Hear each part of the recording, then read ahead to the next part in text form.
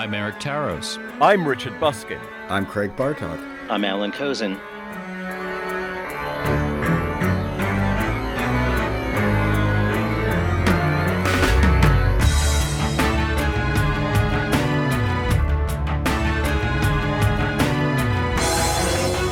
The Beatles.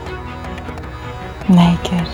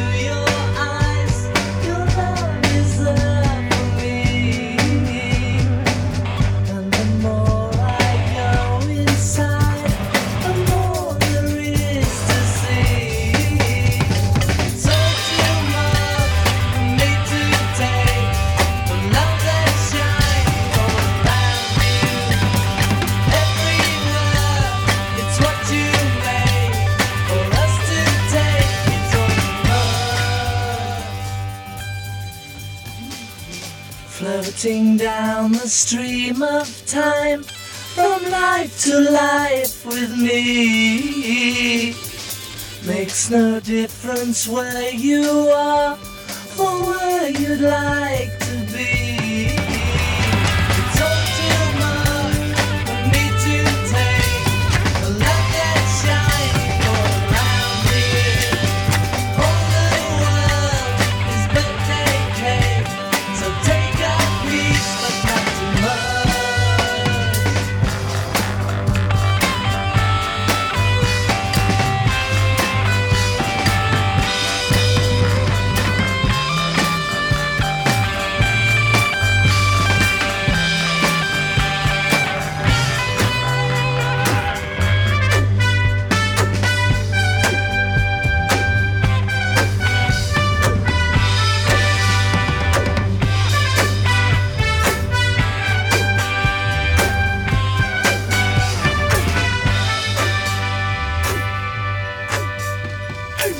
Sail me on a silver sun, where I know that I'm free.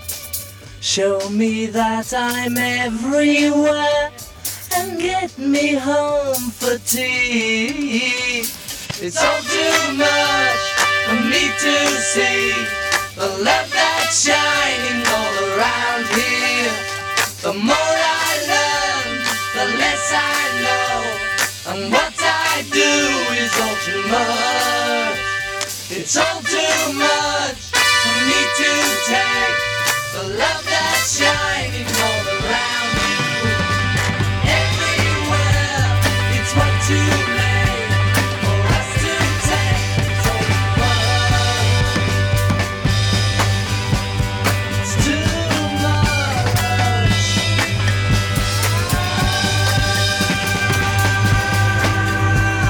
It's too much.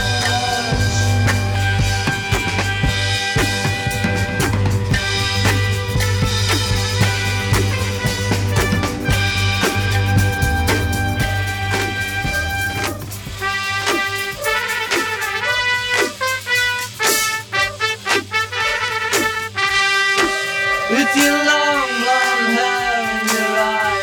blue. With your long blonde hair and your eyes of blue.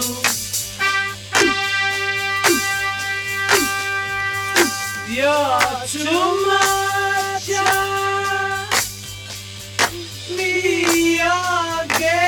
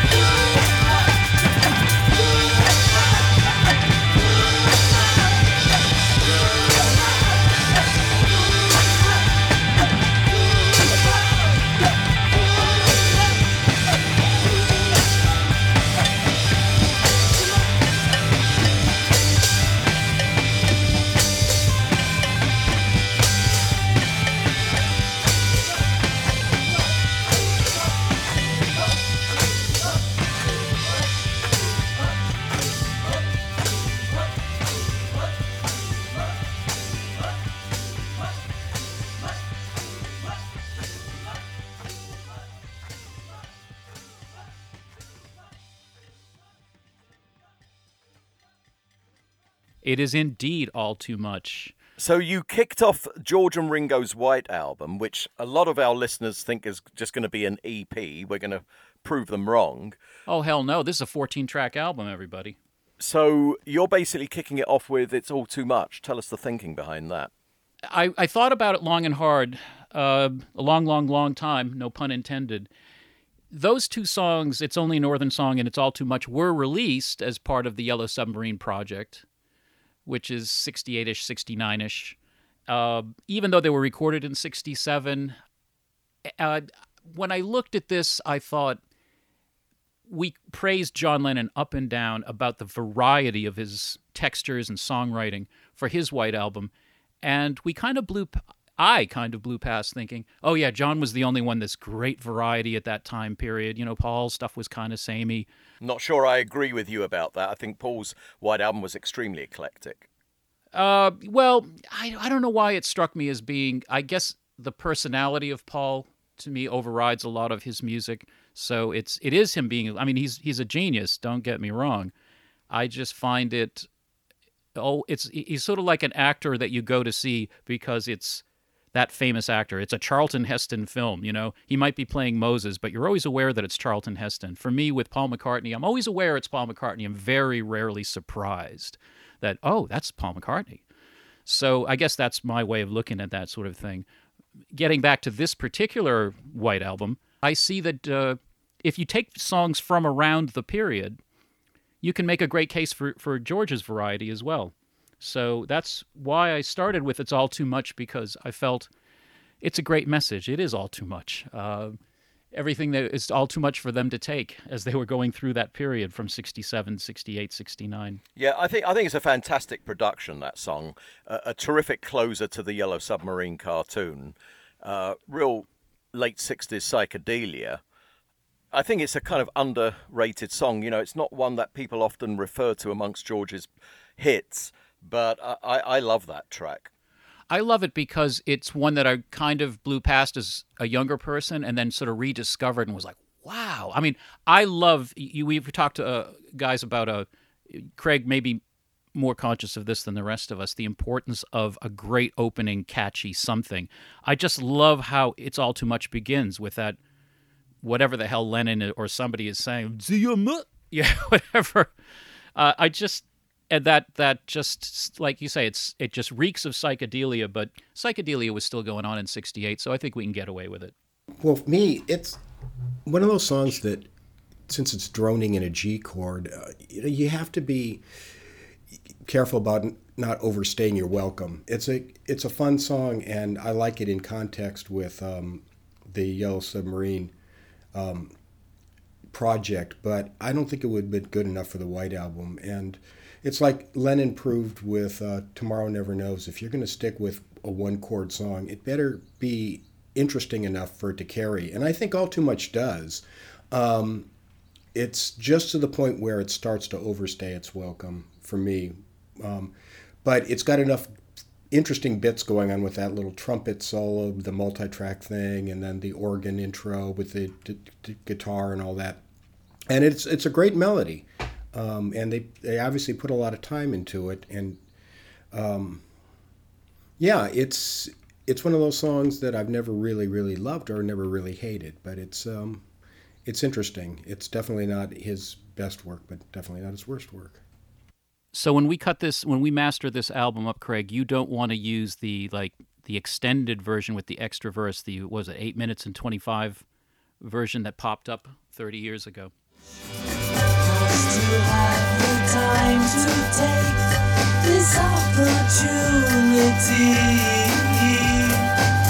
Time for me to look at you and you to look at me. It's all too much for me to see. I really like All Too Much, and I would definitely use the long version, just because it's a little bit different than what people know, and it does have that extra verse. I think that while musically it may be a bit monotonous at its root, as Craig points out, I think that there is so much going on in the track, which in a way... It is. I'm thinking of saying it's unusual for the Beatles, but of course it's not unusual to have a lot of stuff going on in the track. But it's, I think, unusual to have a lot of stuff that's as aggressive as is going on in It's All Too Much for as long as it's going on. It just seems sort of like an explosion of, celebratory energy in a way. And I think that probably is what makes it a good opening album track on the Erik version, and I'm sort of leaning towards it being on mine too, since we're taking this expansive view. You got that feedback. It's a little bit different than the John Lennon feedback on I Feel Fine. It seems to be more deliberate, Hendrixy feedback in a way. And, it's got that sort of typical Harrison wit in the lyrics, and I kind of like it. The fact that it's basically one chord never really bothered me. I think I kind of like the feeling that it created overall. Well, it never bothered me with the one chord because I only know three, so it's like 1/3 of my musical ability. The other thing that's I find interesting as an opener for it, and then I will move on from that, I guess, is just the idea that I think it sets a nice tone for why the Beatles went to India. It was all too much. As great as it was, the energy is positive, but there is something slightly menacing, especially the longer that song goes on. It is the two-edged sword of success at its crescendo for me, and to me it sets that table as we go through this track listing of this White Album. George is so fascinating because he is both sides of the coin at the same time. He is a dichotomy, and we'll get into some of those. Yin and yang, our George. He certainly is. Craig, echoing the question that I asked you for the John and Paul White Album episodes, in the case of both George and Ringo, how do you see their evolution up to this point as musicians? When we get to the White Album in '68, how have they evolved? Well, Ringo is...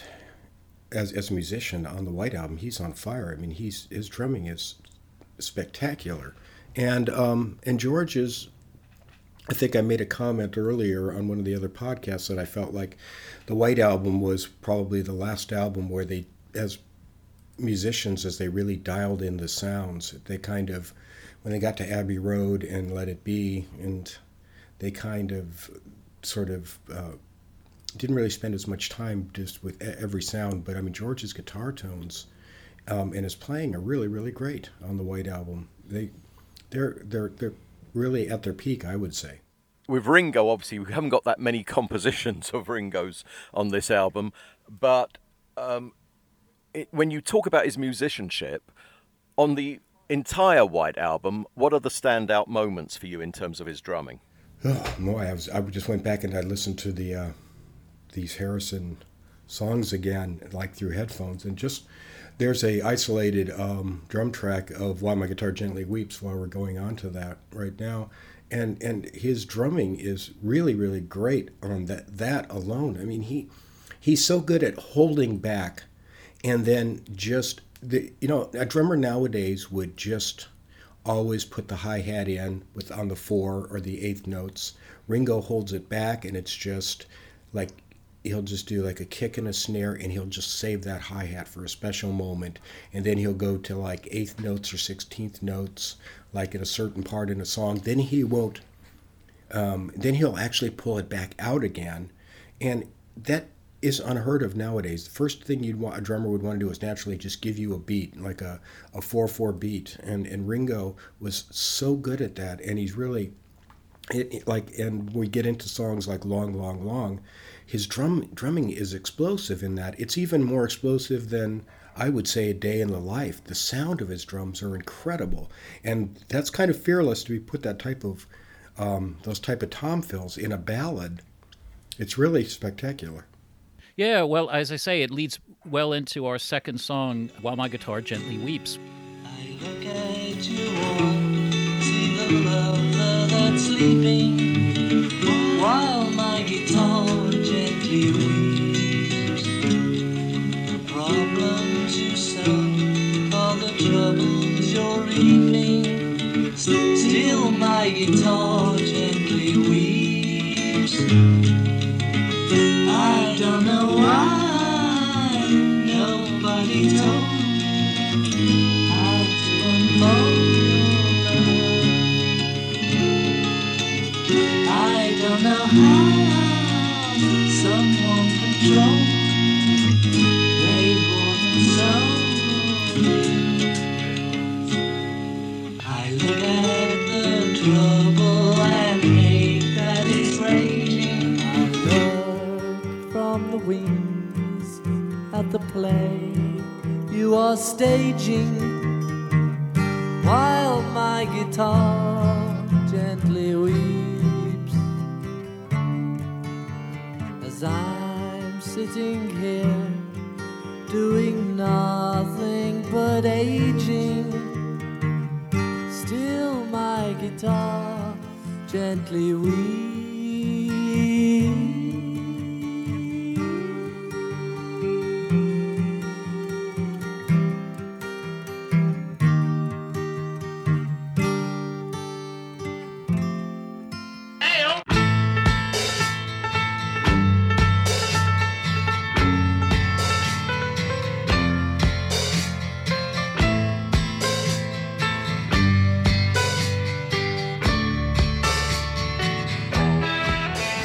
I look at you all, see the lover that's sleeping,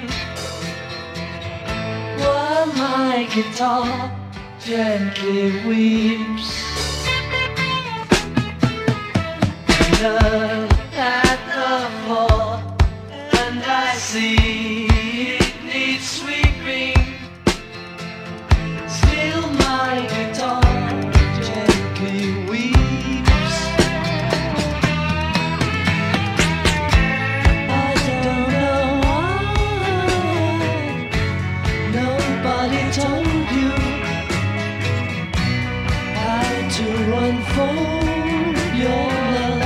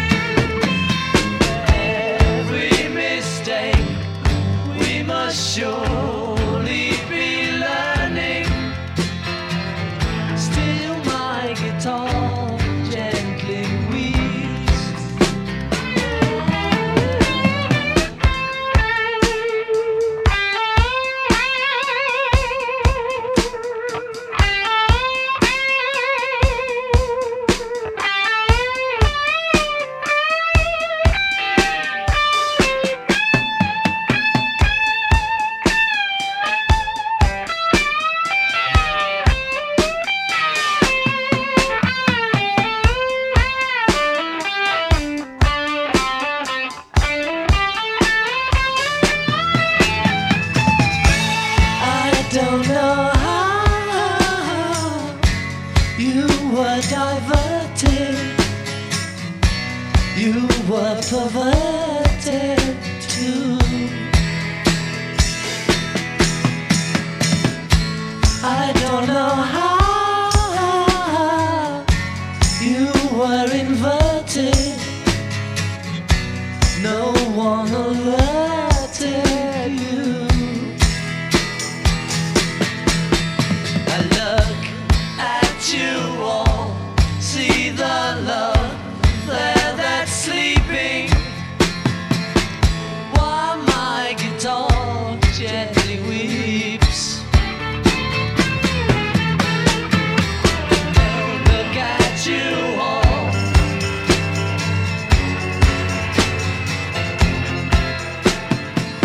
still my guitar gently weeps.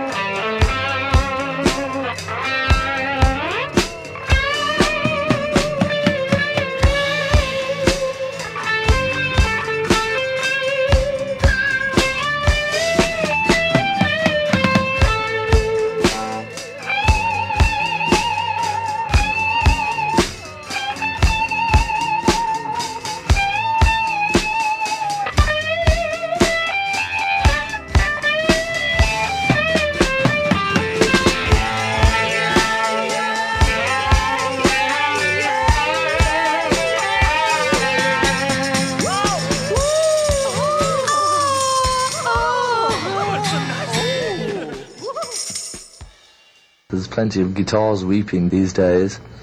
I don't know about you guys, but there's something about this track that still stirs me today. I remember being outraged as a kid reading the Roy Carr, Tony Tyler book where they said, well, it doesn't quite get to that moment. Are they Right, kidding? that's right. It doesn't quite make greatness. Yeah, I'm like, Yeah. what planet are you coming from? To me, it's probably, I mean, right after what his greater glories to come, something, and Here Comes the Sun. I mean, it's certainly emotional and fantastic, and it just indicates, to me, it's one of the best songs on the overall White Album. What do you guys think? I think so too. Absolutely. Yep, me too. I think, in fact, it's one of the best songs the Beatles did, in a way. I mean, when I do, back in the days of mixtapes, when I would put together a compilation to just walk around, with using, headphones, it was always on there. George tells a great story about how he came up with that line about "While my guitar gently weeps." Well, I'm looking in his book right now, I Me Mine, where he discusses all of these songs and includes the original handwritten lyrics and, with crossouts and everything. Yeah. And he talks about how he had been reading the I Ching, and what he decided to do based on his reading of the I Ching was that he would write a song based on the first thing he saw. Thank you. And he went to his mother's house and saw the Gently Weeps thing, and built a song around it. On the handwritten lyric sheet, interestingly, it originally was a little more British. It was called "Whilst My Guitar Gently Weeps." There you go. That's much more correct. You know what I love about George, though? He will bow to commercialism. He knows what side of the bread the butter is on, which I would love if George could be reanimated. George, please write a song called "The Side the Bread of the Butter is On," or something to that effect. But we're going to talk about the I Ching in a couple of more songs, so thank you, my Vice Sultan of Segway, for that reference. I first heard the acoustic version, like take one, call it the demo maybe, back in, what would it have been, in the 80s at Abbey Road, when they opened up the studio. Oh, summer of '83, they were going to refurbish the studio so it would never look the same again. And this came over the speakers, and everyone was just blown away in that room. I think the acoustic version stands up in its own right. I love it every bit as much as the electric version. Oh, I do as well, but that's the final track actually for me. That's the Her Majesty bonus track at the end. So that's why I was saving the bit to talk about that at that point. Well, the production of this song is really spectacular, and I mean, we can't let this song go by without talking a little bit about Eric Clapton and the sound of the guitar, and the fact that George bringing him in really had a lot to do with the success of the song, because they really weren't taking it too seriously until Clapton came in. And you got Paul's bass sound, which is quite aggressive, and Paul's playing chords on his bass in the verses, which is, I think he's only done it a few times. He did it in For the Benefit of Mr. Kite and the B section or the bridge in I Want to Hold Your Hand, but he's actively strumming his bass guitar, which not many people can get away with doing.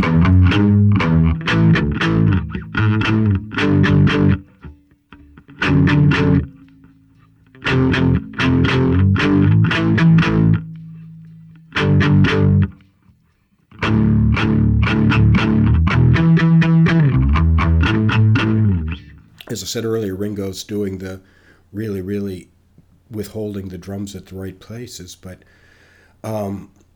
the crazy flanging that's going on the White Album is really prevalent on this particular song. It's on the organ, and it's on Eric Clapton's guitar, and it's like they stretch the flanging almost to the point where it's really out of tune, and they use it a lot. They use it a lot on this album, and they kind of got it moved on to something else after the White Album, because they pretty much it got to be a little too gimmicky, but it works beautifully in the glue that ties this song together in the instruments. Yeah, because in fact, I think it was George told Ken Scott and Chris Thomas that he wanted wanted Eric's guitar to have more of a Beatles-ish sound to it. So that's when they added the flanging. That's correct. I believe that Clapton is using a Fender Vibratone Leslie. He's playing through a Leslie on the slow speed, and the Fender Vibratone is more of an amplifier as opposed to the like the wooden Leslie speaker that the B3s go through. Yeah. And then I believe the guitar, to me, it sounds like it's going through that Vibratone, and then it's also being flanged on top of that. So it's being thrown into the mix with the organ and some of the background vocals to get that out-of-body type of sound, and it just works perfectly for this. Because we should point out for listeners who don't know that George had originally attempted to do the lead on this track, and he tried wah-wah, he tried some backwards guitar, none of it was working, and so it was one morning in the back of a car with Eric where he sort of said, why don't you play on the record? The others aren't showing much interest in the track right now, and he was saying, well, but it's Beatles, how can I be part of it? And George said, no, this is my song, you can play on it. And I think that was a great decision. And a power decision, too, an empowerment moment for George to say, well, if you're not going to take my stuff seriously, I do. He was finally at that moment where which I think was really an important moment for the Beatles as well, because he props up Abbey Road, in the coming months as far as I'm concerned. But anyway, yeah, I mean, a fantastic moment, one of the greatest things George ever did. And as you said, Richard, great decision-making, which is a hallmark of the young Beatles all through their career. Who ever made better decisions and self-editing decisions like the Beatles did? Certainly no one I've ever followed or knew anything about. Well, including the fact that he edited the lyrics for the final version, right? When we listen to the Isha demo or we listen to the acoustic version, each of them have got different lyrics to what ends up in the final song. Yeah, and the gentler lyrics seem to work better for that acoustic version that we both heard at Abbey Road in '83. Yeah, he did a lot of editing, and if anyone doesn't have this I Me Mine book, it's just been reissued with in an expanded version. It's definitely worth looking at. I mean, he has one verse that originally was, I look at the trouble and hate that is raging while my guitar gently weeps while I'm sitting here doing nothing but aging. Beautiful. I guess he thought the beginning of that was a little too aggressive, so by the time of, I think, the Escher demo, or certainly the acoustic one, he changes it to, I watch from the wings at the play we are staging while I'm sitting here doing nothing but aging. And that's actually, I think, a lot more artful. And yet it didn't get on to the finished version, which is sort of a pity. And why Erik has to have it is the... Yes, that's why I have to have it. It's not just me, by the way. This track listing, I will tell you right now, for those of you who believe in the paranormal, George had a hand in this. I see. Ouija board or the I Ching? Tapping on the table in postcards. Okay. While My Guitar Gently Weeps was the first 8-track recording by the Beatles. When George spied the 8-track machine in the hallway, this is while George Martin was away, and he managed to get someone to hijack the machine, and they used it on this track, and George Martin was none too happy when he found out when he got back. He basically gave the engineer who had loaned it a bit of a bollocking. Well, that's why you don't go away, John. I mean, stay on the job, don't go away on vacation halfway through. That's exactly what you deserve, is the inmates will run the asylum, and they should. But why was he upset? Yeah, I was going to say, why would he be upset? I think it would make George Martin's job quite a bit easier to have the extra tracks. I think it was simply a case of this was done without his permission. He was away, and it should have gone through him. Oh, absolutely. It's a control. The most important word in the English language, ladies and gentlemen, and in any language, is control. Yes, but it saved him having to go to EMI and say, I want to use the 8-track. Yeah. Absolutely. It saved him a bureaucratic hassle. Yeah, but it usurped him. I can see that, especially, Richard could speak better to this, but I'm sure in 60s British culture that was a no. That's a very American thing. Yeah, it's lying around. Let's grab it and do it. And I don't think that's how it's just not on. Well, especially the EMI studios of that era, right, where they're all, the engineers are in their white coats, and you can only push the EQ so far. Needles mustn't go into the red. Obviously, the Beatles were breaking down all those barriers, but this was part of that. Well, I think it's time, after something as heavy as While My Guitar Gently Weeps, it's Ringo time.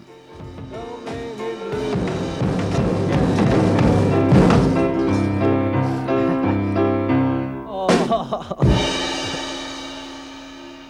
think that's got it. I think we've got something there, George.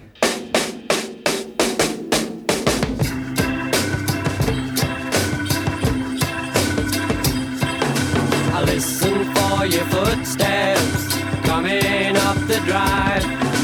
Listen for your footsteps, but they don't arrive. Waiting for your knock, dear, on my old front door. I don't hear it.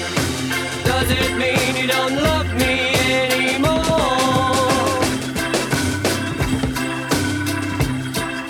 I hear the clock a-ticking on the mantel shelf. See the hands are moving, but I'm by myself. I wonder where you are tonight, or why I'm by myself. I don't see you. Does it mean you don't love me anymore? Don't pass me by, don't make me cry, don't make me blue. 'Cause darling, I love only you.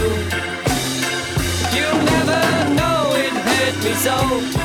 I'll hate to see you go, don't pass me by.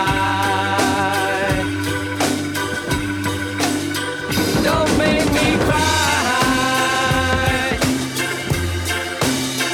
Don't make me blue.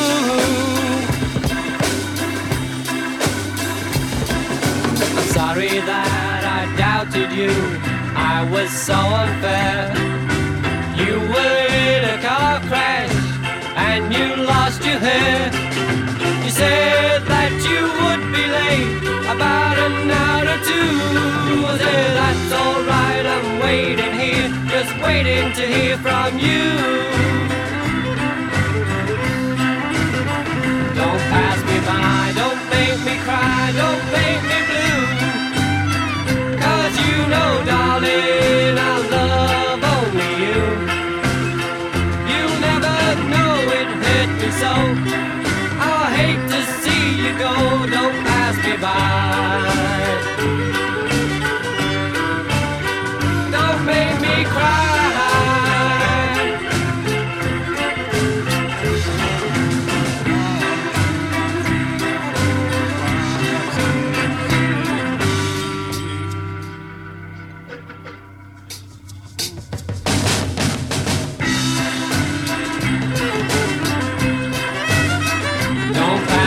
cry, don't make me cry, don't make me blue. 'Cause you know, darling, I love only you. You'll never know it hurt me so. I hate to see you go. Don't pass me by. Don't make me cry. I'm waiting for you, honey. Hurry up to me. I don't want you to pass me by. I don't want you to make me cry. I want you to make me.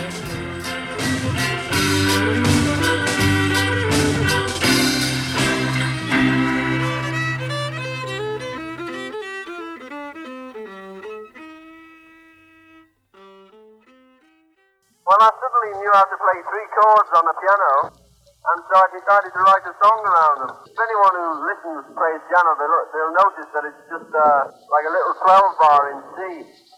I can play anything in C as long as it's a 12 bar, but I have to learn a few more chords and then write something else. Ringo has always been very country and western influenced. I'm just a hillbilly at heart. The first reference to Don't Pass Me By I can think of is in '64, where they're teasing him. Ringo, how about your songwriting? How's that coming on? Oh, yes, I've written a good one, you see, but Yes? no one seems to want to record No. it. Oh, Paul We've made got record the- on and... No. Yes, Paul, you No, promised. Okay. No, oh, the thing Paul. is, I was doing the tune for you to sing it. No, I don't want to sing. You sing. Don't that's pass nice me of it. by. Oh, you do. Rhythm and written a blues great song. Oh, yeah. maybe. Don't pass me by. Don't make me cry. Don't make me blue, baby. Because you know why? I got Oh, the ice cream for you. Yeah, oh, it's a You sensational. wrote all those words? Yeah, blues and all that. He's the Dylan Thomas of Liverpool, isn't he? Was it worth the 4-year gestation period? No. Well, that pretty much sums it up. Not one of my favourite tracks, I have to be honest. It's Beatles. You know, I love Beatles, but I've got to say I'm not a fan of all that country violin. I'm not particularly in admiration of some of the lyrics in this song. I mean, that's just my take on Well, to me, it was comedy relief. You were in a car crash and you lost your hair? Is that Oh, what bothered God, you, yeah. Richard? Oh, just ridiculous. I mean, was that meant to be just stupid, or did he think it was funny? George was fascinated with Ringo's lyrics because he thought that Ringo was being cosmic without knowing about it. So I would put that little reference to alopecia as being Ringo being cosmic without, someday everyone will understand that when the New England Journal of Medicine has some study where, people in certain car crashes lose all of their hair, and then we'll all know the genius that truly is Ringo. But did George actually back up that statement as to why it was cosmic? Yeah, he talked about Octopus's Garden and that he found that was an incredibly cosmic song. I see. I think it was something else entirely. I think that Ringo, having watched John and Paul fix bits of each other's songs all this time, figured, okay, I'm going to write you were in a car crash and you lost your hair, and John is going to come up with a better line for me, and it just didn't happen. John probably thought that was the best line in the song. Up there with the movement you need is on your shoulder. Exactly. Well, Craig, I'm not going to ask you how Ringo had evolved as a songwriter up to this point, but... Yeah, that's kind of a non-question there. But only on the White Album could this song appear, and I think it kind of bears out our comments. But I don't believe that George and John had anything to do with this song. I believe it was Ringo and Paul that played everything on it. And is that correct? Is that what your notes tell you, Richard? Yeah, it is. Yeah. So, yeah, I mean, that kind of says it all. It's like you can only have 2 Beatles, and you can't get anybody else to work on it. It's there. It's the White Album, and it goes by, and in passing, it's in 1968 when it's the Beatles, it's like everything is good. I suppose that is the beauty of the White Album, isn't it? Right. The eclecticism of the White Album means anything you've got doesn't have to fit in with any particular genre. Just throw it into the pot. Yeah, and we all know that there's going to be a Ringo song, and none of them can be quite as good as With a Little Help from My Friends or some of those other ones. Well, which he didn't write. But, exactly. But I mean, a Ringo singing song, and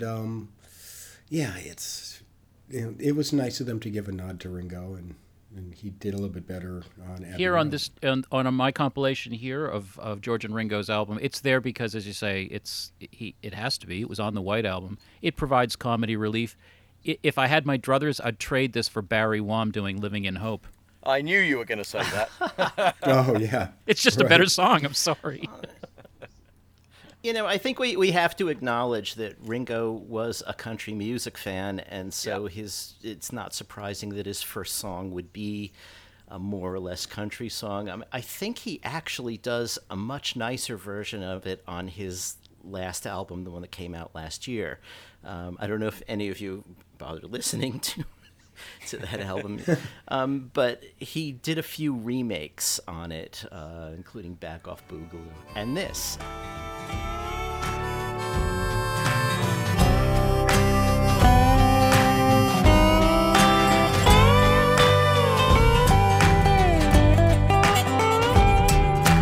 Sorry that I doubted you, I was so unfair.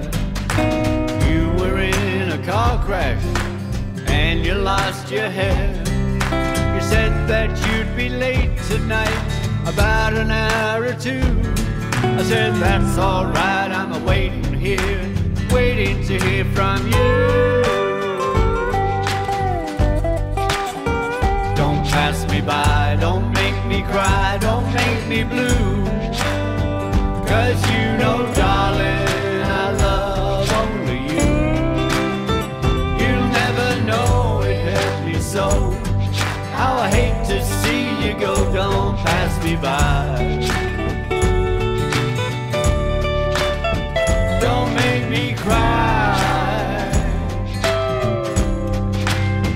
Don't make me blue.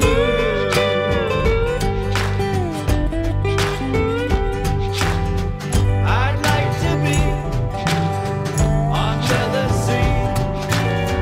I'd like to be under the sea. I'd like to be under the sea.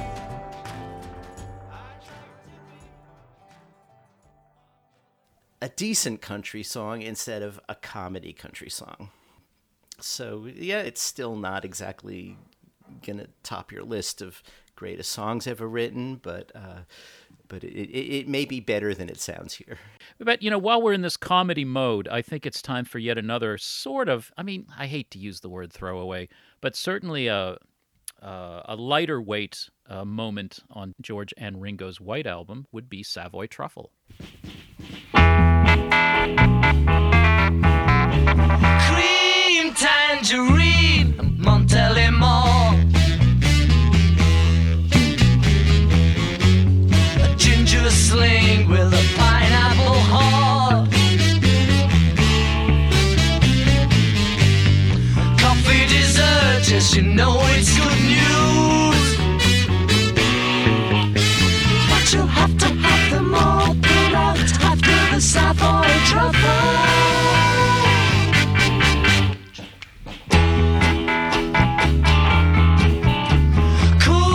Cherry cream, nice apple tart. I feel your taste all the time we're apart. Coconut fudge really blows down those blues. But you'll have to have them all pulled out after the Savoy Truffle. Not feel it now. When the pain cuts through, you're gonna know how. The sweat is gonna fill your head. When it becomes too much, you'll shout aloud.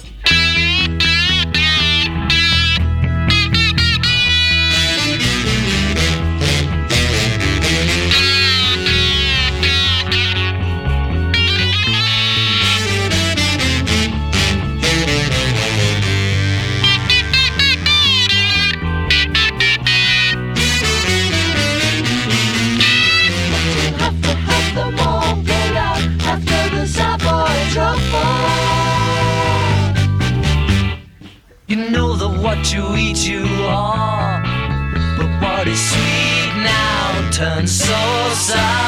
We all know bloody blood da.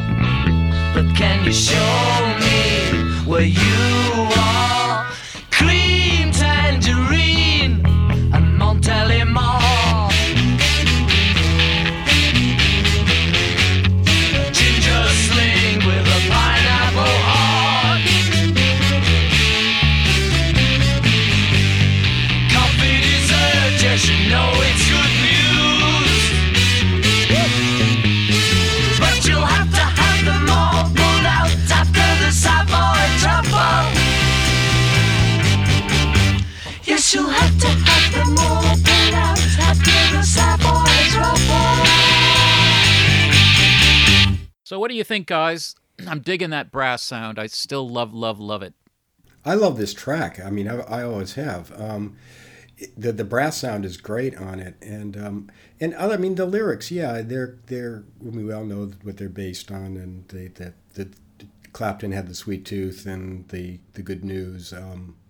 Macintosh Good News chocolates, but it's a really good sounding track, and it's got a very good guitar solo on it, and it's got a lot of snap to it. I really love the song. Yeah, I agree with you, Craig. That is a really electrifying solo that he plays on there. Yes, and it's very interesting too because he does the song stops and for the first line of every verse, and what George does is he plays his guitar over the melody to kind of reinforce it. I don't know whether that's one of those things where he was a little self-conscious because it's stopping, because he only plays that one riff and then the guitar disappears, and kind of an interesting little production. Do you detect a different production sensibility between the John tracks, the Paul tracks, the George tracks on the White Album? Do you hear them interjecting as producers? Not so much by musician as much as more it is by the song. I think the song dictates that in particular. But now, once again, Savoy Truffle, I don't believe there's any Lennon on this song at all. I don't believe he had anything to do with this. So he probably just didn't feel like he had the time for it. If you go through George's Beatle contributions through the late 60s, John is less and less appearing on George's tracks. For whatever reason, he's not around. Well, probably not from a technical guitarist standpoint. That might have been, maybe what George needed wasn't really in John's style. When I said lightweight, by the way, I was talking about the lyrics, though everyone understands the chocolate reference. There is one that seems to escape people. You're aware of the Tiny Tim reference in here, right? You know that what you eat, you are. That is a corruption of a movie that was starring Tiny Tim called You Are What You Eat, which was Barry Feinstein's production. One of the really cool things about that movie was that Tiny Tim's live music concert scenes were shot by Barry Feinstein with the permission of the Beatles down on the field of Candlestick Park at their very last concert. So there's beautiful color 16mm footage. They only used a few minutes of it in You Are What You Eat. But there's 25 minutes of outtakes, including a little bit shot of the stage. Of course, there's also the dig at Oh Bloody Up. Yeah, but can you tell me where you are? Yeah, it's so funny how the White Album does that, where it references other songs, sometimes even on the same album. A slight editorial footnote, however. According to I Me Mine, the We All Know What You Eat You Are section was actually contributed by Derek Taylor. Well, he was part of all that bit. I think things were just sort of floating in the air, I think that was just part of it, and it's anyway. But when I said lightweight, well, I didn't mean lyrics. It was 1968, so we're all watching Laugh-In on TV, and there's everyone's wearing buttons with little slogans on them, and You Are What You Eat was one of those. It was pretty common. Among the things that people were saying and wearing and quoting. What do you think of the song, Alan? Do you like it? I really do. Apparently in my From the Cavern to the Rooftop book, I said that it was a throwaway. I don't remember saying that, but someone actually walked up to me at a classical music concert a few weeks ago and said, I disagree with you about Savoy Truffle. And I said, what are you talking about? Musically, I love the brass arrangement. I agree with Craig about the guitar playing, and just it has a great sound, like a lot of these Harrison songs do, and they are all different, but they all have incredible textures. And if I said it was a throwaway, I probably was referring to the lyrics and Eric Clapton's Sweet Tooth and all of that. It when you have something that is so specific and basically an in-joke, those songs often don't survive, because not everybody in all time will understand what the in-joke was. We do because we're fanatical, but other people, to normal people listening to this song, it may be a little puzzling, Well, it actually may sound trite, right? Mentioning the different types of chocolates. If people just take it on that level, they are going to see it as a throwaway. Alan, while we're on the subject, I thoroughly agree with that guy that came up to you, because I've had a bone to pick with you since 1982. Your review of Mahler's Fourth Symphony, so overrated. Sorry, Oh man, well, Mahler's time will come for you, Eric. Well, Mahler in his lifetime was didn't have the appreciation that he felt he should have, and he said, "My time will come." So I'm simply passing on his words to you. And he had an unusual relationship with women, which leads into our next track, Piggies.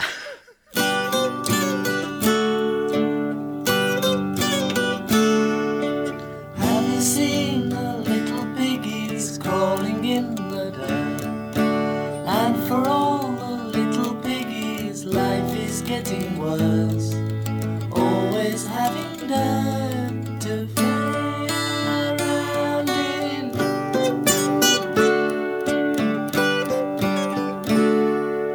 Have you seen the bigger piggies in the starched white shirts? You will find the bigger piggies stirring up the dirt, always have clean shirts to play around in.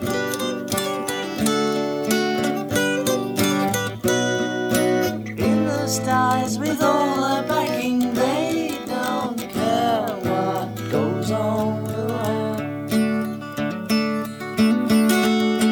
In their eyes there's something lacking, what they need's a damn good whacking.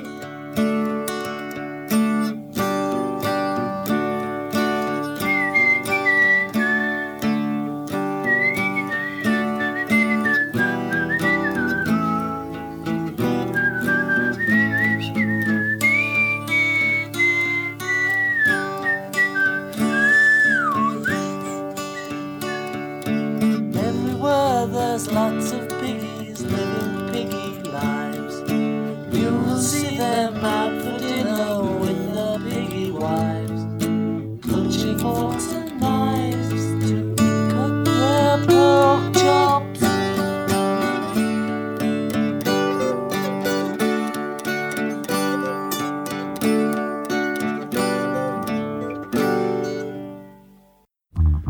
I'll just be singing to guide you.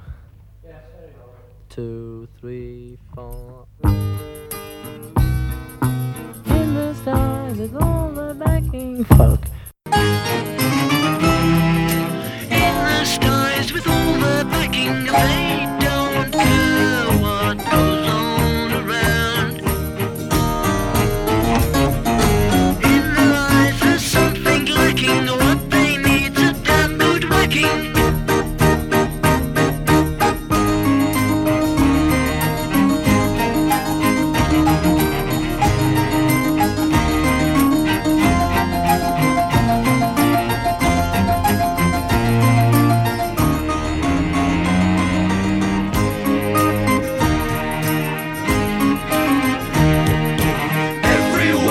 Lots of piggies living piggy lives. You can see them out for dinner with their piggy wives, clutching forks and knives to eat the bacon.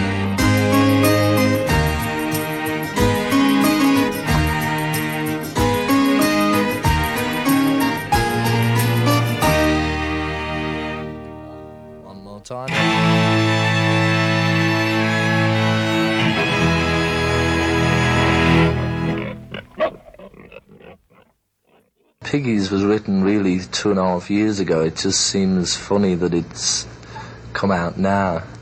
Once again, displaying the most fascinating thing about George Harrison to me.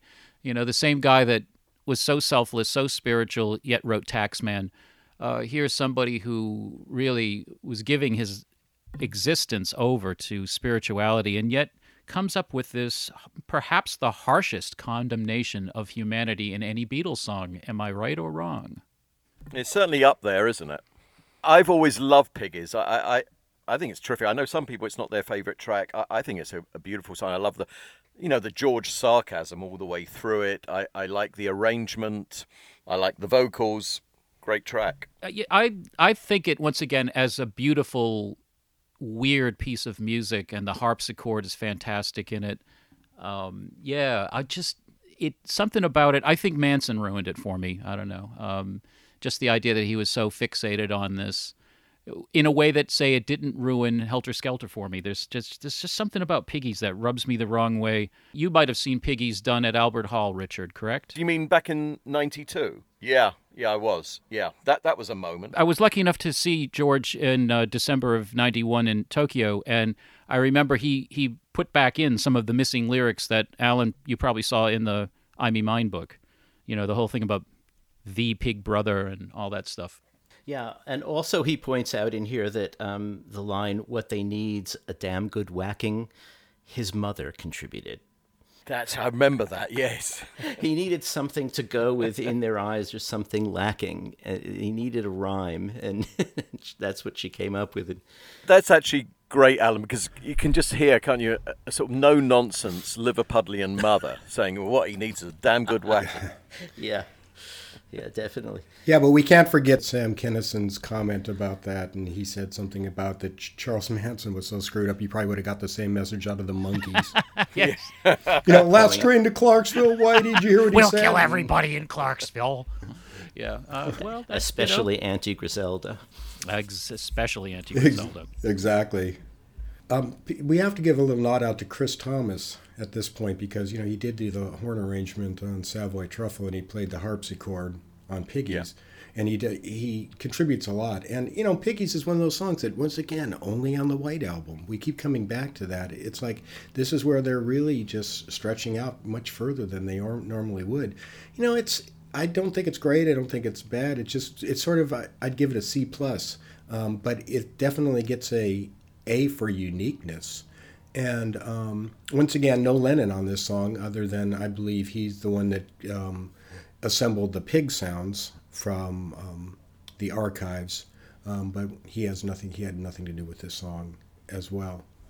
Yeah, I like this one. I can see this one getting onto a different Beatles album if it hadn't gotten onto the White Album, but it's again a very clever lyric. I mean, he's absolutely brutal, and probably the most brutal aspect of it is, as they eat the bacon, you see the Piggies being sort of cannibalistic. In an earlier version, it was pork chops, and I think bacon works better. Yeah, but also the arrangement, the sound to the track, again, on all of these George tracks, even where the lyrics may be problematic, which I don't think is the case with this one, the texture is just great, and that harpsichord is really central to it, and and it gives it, the harpsichord itself gives it a kind of antique, semi-Baroque underpinning that kind of points up that what he's talking about, the established society, the elder society that he's offering a critique of. And, I just think it works. I think it definitely works in the context of the White Album, where there are so many different kinds of textures and song styles going. But it is maybe my second favorite of his on this album, after While My Guitar Gently Weeps. Wow. I can see that, though. It still resonates today, of course, and I actually used that track to create a video marking Trump's inauguration. I thought it was pretty apropos. Oh, please. That sound effects bit at the end makes me think of similar experiments that were going on about a year earlier with the Beach Boys. And at the end of help me out, guys, which it's during the Smile sessions. There's one that kind of Barnyard. It wasn't really Barnyard. Some other song kind of dissolves at the end into that, where they start making these the piggy noises and stuff. I always thought I should dig that track out. Isn't that one of the heroes and villains? Yes, I think it is heroes and vocal villains. things. It dissolves into that. It's one of the vocal outtakes. So kind of interesting. Yeah. Well, if we do move on from such a, as I say, the coin flip. Now we've had George basically condemning most of the human race, and now he's going to offer the human race some salvation through more I Ching inspiration and a song completed just before they went off to India, and that is The Inner Light.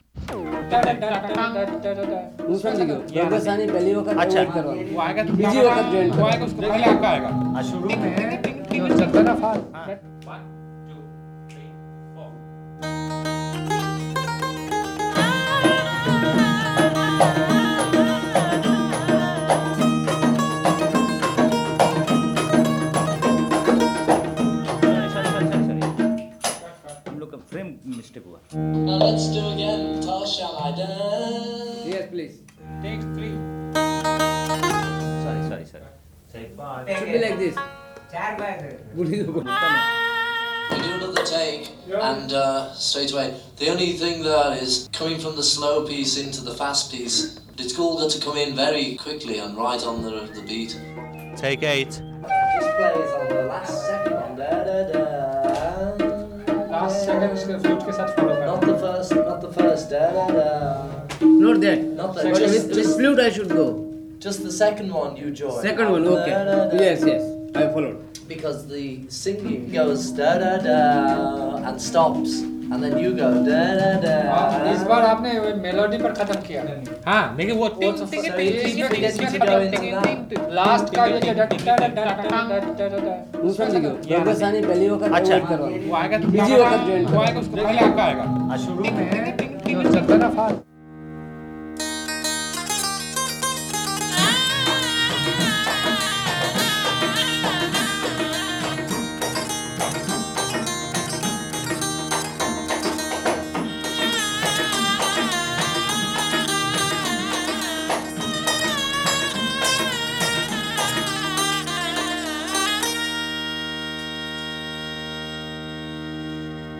Without going out of my door, I can know all things on earth. Without looking out of my window, I can know the ways of heaven. The farther one travels, the less one knows. The less one really knows.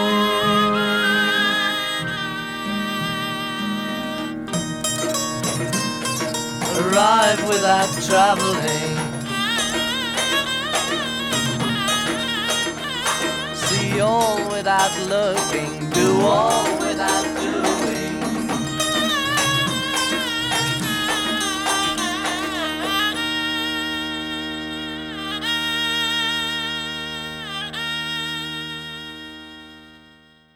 Okay, guys, I have to confess, one of my favorite George Harrison tracks of any era is The Inner Light.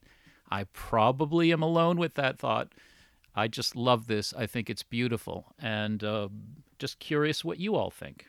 I'm not sure I would have put it on the White Album, being that it was the B-side of Lady Madonna. So, same year, though. Yeah, it's true. It's true. I do love the song. I've come to love it. As with a lot of George's material, I've actually come to love it more and more over time. I think it's superb. As Paul pointed out, it's a beautiful melody.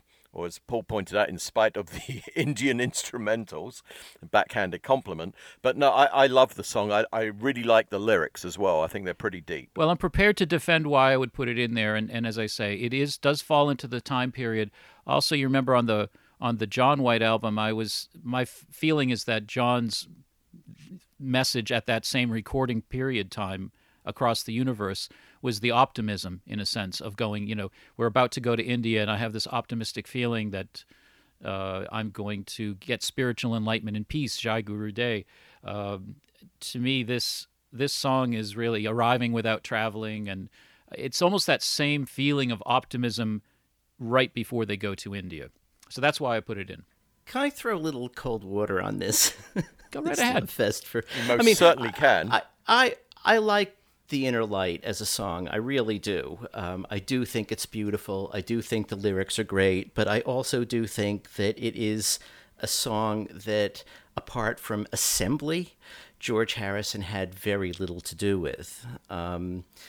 The Indian backing track was something that was recorded during the Wonderwall sessions in India, and I kind of think it was a sort of traditional thing that the ensemble was playing, and he recorded and brought back and made into the song. And the lyrics, deep as they are also not really his. They're really from the Tao Te Ching.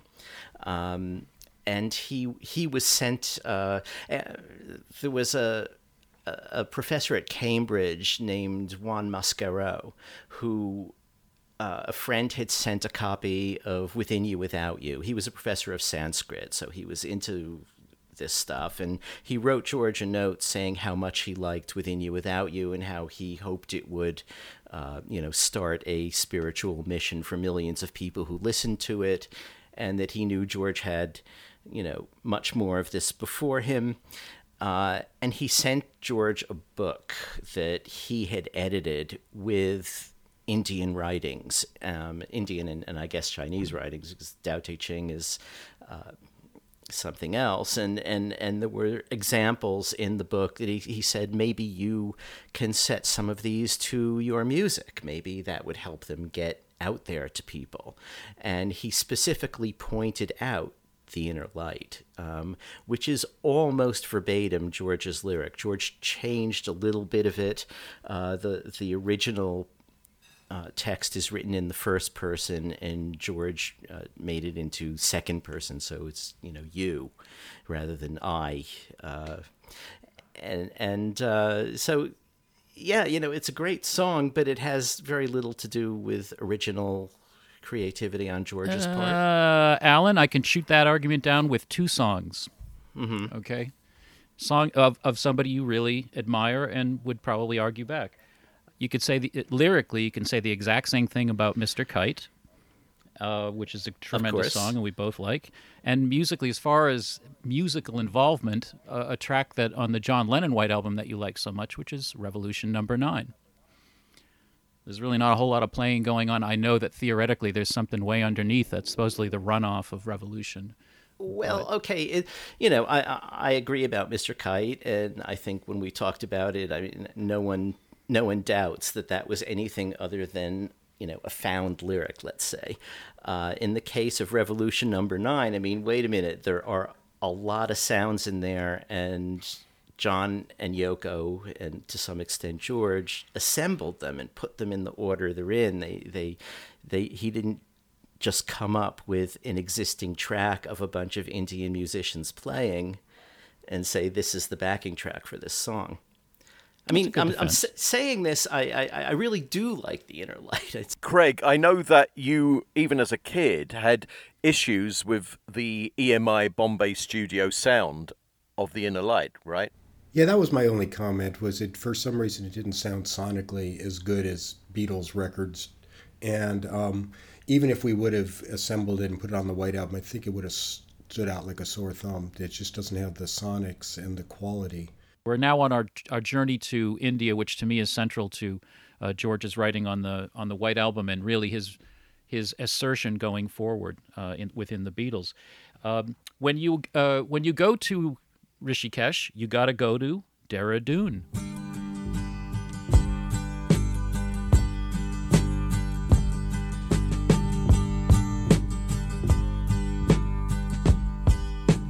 Da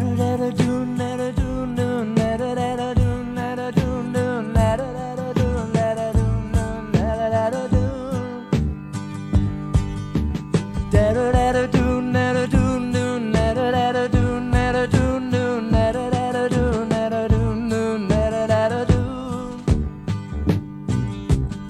Many roads can take you there, many different ways. One direction takes you years, another takes you days. Da-da-da-da-doon, da-da-doon, doon, da-da-da-da-doon, da-da-doon, doon, da-da-da-da-doon, da-da-doon, doon, da-da-da-da-doon. Da-da-da-da-doon, da-da-doon, doon, da-da-da-da-doon, da-da-doon, doon, da-da-da-da-doon, da-da-doon, doon, da-da-da-da-doon. Many people on the road looking at the sights, many others with their troubles looking for their rights. Da-da-da-da-doon, da-da-doon, doon, da-da-da-da-doon, da-da-doon, doon, da-da-da-da-doon, da-da-doon, doon, da-da-da-da-doon. Da-da-da-da-doon, da-da-doon, doon. Da-da-da-da-doon, da-da-doon, doon, da-da-da-da-doon. See them move along the road in search of life divine. Beggars in a gold mine. Da-da-da-da-doon, da-da-doon, doon. Da-da-da-da-doon, da-da-doon, doon, da-da-da-da-doon. Da-da-da-da-doon, da-da-doon, doon, da-da-da-da-doon, da-da-doon, doon, da-da-da-da-doon, da-da-doon, doon, da-da-da-da-doon. Many roads will take you there, many different ways. One direction takes you years, another takes you days. Da-da-da-da-doon, da-da-doon, doon, da-da-da-da-doon, da-da-doon, doon, da-da-da-da-doon, da-da-doon, doon, da-da-da-da-doon. Da-da-da-da-doon, da-da-doon, doon, da-da-da-da-doon, da-da-doon, doon, da-da-da-da-doon, da-da-doon, doon, da-da-da-da-doon. Da-da-da-da-doon, da-da-doon, doon. Da-da-da-da-doon, da-da-doon, doon, da-da-da-da-doon. Da-da-da-da-doon, da-da-doon, doon, da-da-da-da-doon, da-da-doon, doon, da-da-da-da-doon, da-da-doon, da-da-da-da-doon.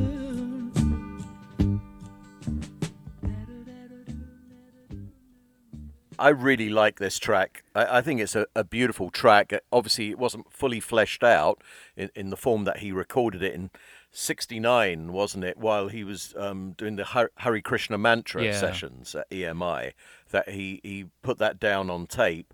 But I think it's the nucleus of what could have been a really nice song. Well, it is kind of, he treats it in that recording kind of like a mantra, because he's going, oh, Dehra Dun, Dehra Dun. The thing that I relate to, in a sense, is I remember flying. That's the closest place you can fly into if you go to Rishikesh, is the city of Dehra Dun. And, of course, they've got Dehra Dun over the airport as you walk off the plane onto the tarmac. So for the rest of the next hour, that's all I heard in my head over and over and over again. The few lyrics that he did kind of use in that recorded version that you just heard, he talks about being on the road and the people along the road. There's a very specific drive you take from that airport, which is modern, to the ancient religious city of Rishikesh, which is quite beautiful. And you see some really crazy things along the way. I think I told you guys last time about seeing signs that were like elephant crossing. The way you would see, beware of children playing. It's like, yeah, watch out for the elephants. They'll kind of go across the road every so often when you're driving up to Rishikesh. So to me, that's a journey song. That's a song about where, once again, we're going. We're here in India, and I can hear the excited George, in a sense, just looking around for the first thing to grab a hold of in that exotic sound. Dehra Dun, by the way, just for those of our friends in India who are probably dying for me to say this right now, Dehra, in a sense, means camp. Dun is valley. So there's a religious connotation which is beyond me, but it is a very beautiful part of the country. It's very green and hilly and gorgeous and seductive. It is really, for my money, haven't been to the beaches down south, but for me it was the most beautiful part of India. The song is very Donovan-ish in a way. It's got that light touch to it, and I mean, if Paul had come up with it it might have made the White Album, because Paul has a number of songs that are very light and breezy like this. It's kind of not like Harrison at the time, because you look at the other songs he's contributing, and there's some that we haven't covered some of these other songs, but there's some pretty heavy content there. I would have liked to have seen it come to fruition, definitely. When the surviving Beatles got together in the anthology sessions to do a little jam, he brought that song up and the three and did a version with Ringo and Paul. So there is another sort of Beatles recording of Dehra Dun. I wrote a number of songs which I've never recorded to this day. I wrote one called Dehra Dun. Why don't you play it for us, George? I don't know if I know it. Dehra Dun, no. Dehra Dun, Dehra Dun, Dun, Dehra Dun, Dehra Dun, Dun, Dehra Dun. Many roads can take you there, many different ways. One direction takes you years, another takes you days. Something I don't remember. It's hard to know what to make of it as a song. I mean, it's pretty, it's light, it sounds like it would be fun. I would hope that it didn't get overproduced if he had brought it into the White Album sessions and it got used.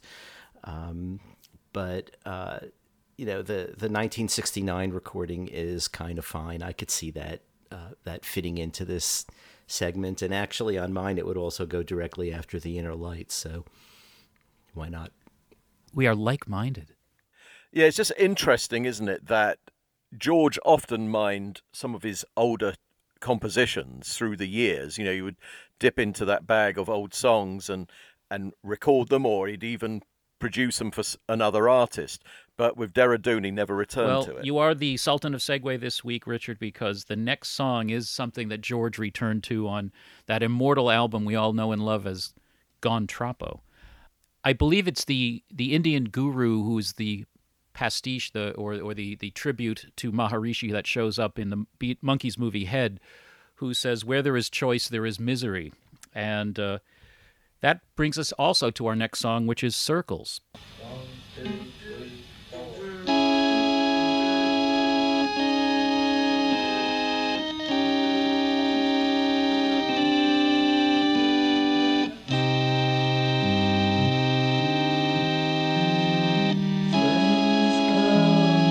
Friends go, side go round and round in circles.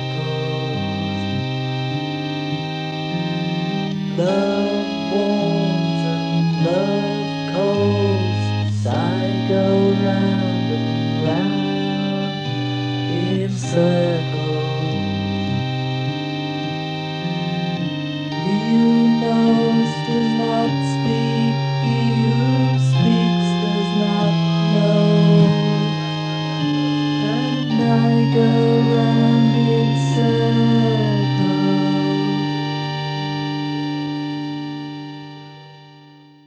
So as I say, guys, where there's choice, there's misery. I had to choose some place to put this particular track. This, to me, is the least of everything that we've got to play with today.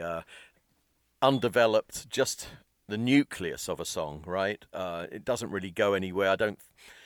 I'm even surprised it made it to be on the Isha demos, to be honest with you. I have it in my case because it's not really fully developed, but you have that organ sound there. I have it segueing, here's that word again, I have it segueing into Only a Northern Song. Does not speak, he who speaks does not know, and I go round in circles.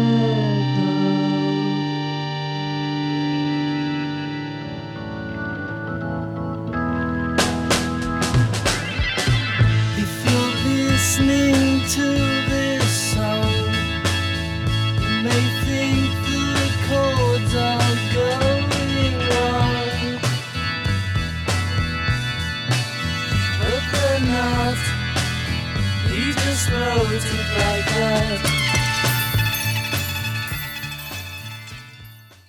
not a bad place for it. I think I put it here as, to me, as I say, part of my little Indian subset in this idea that there is some misery here, that George is now becoming aware, if there's any message in the song at all, of this just going around in a circle. That's what I always took away from it anyway, that, maybe no forward progress.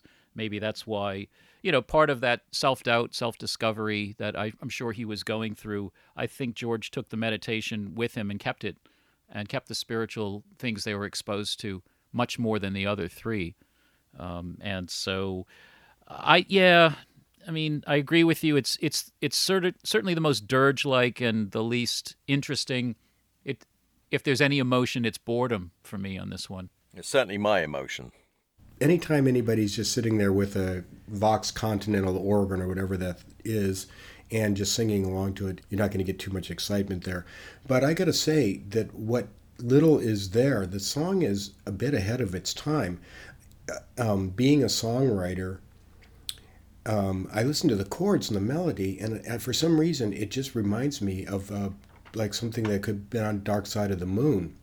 It's the chords are quite interesting for what it was at the time. I mean, if you could strip away that organ sound, you could just take that song and redo it, and take those chords and slow it down, and I swear it would have been matched up. It would have been perfect for Dark Side of the Moon. Wow. That's interesting. And I'm not saying that it's a great song, but I'm just saying the chord structure is unique for George. Hey, as far as that Vox Continental thing, I beg to differ. You've never heard me do 96 Tears. Question mark on the Asturians.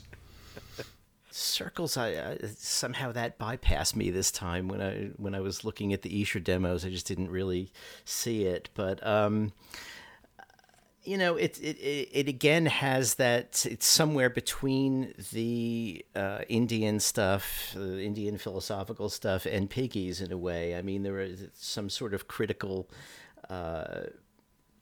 It's sort of a slightly jaundiced view of the world, I mean, about friends come and friends go, that kind of thing, and loss and gain. And, I think maybe of the songs we're discussing, it may be the least of them. But it's, it's an okay song that I think I agree that he could have finished it a bit more. And that could be why it took so long for him to get back to it. He recorded a demo in 1968 and then didn't get to record it until, what was it, 1982? So, right. Yeah, so that's kind of, that's kind of the definition of a throwaway that you kind of like and just wanted to, get back to somehow, and it must have just seemed to him the time. Friends come and friends go, as I go round and round in circles. Love someone, change your mind, anxiety was a swine, as you go round and round in circles. He who knows does not speak, he who speaks does not know. And I go round in circles.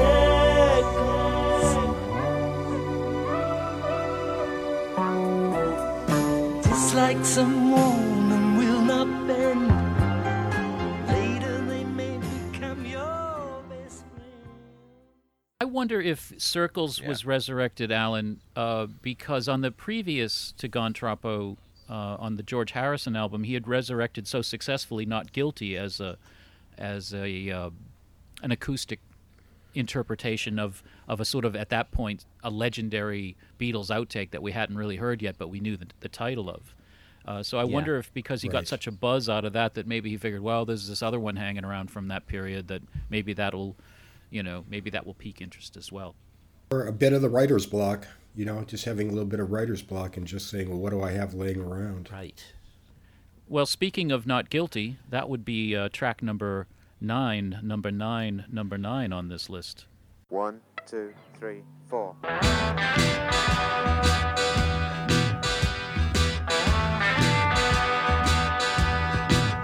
Not guilty.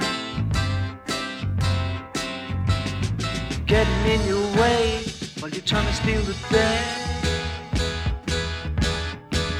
Not guilty. And I'm not here for the rest. I'm not trying to steal your vest.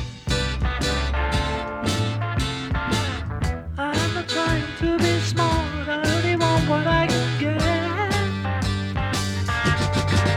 I'm really sorry for your aging head, but like you heard me said, not guilty.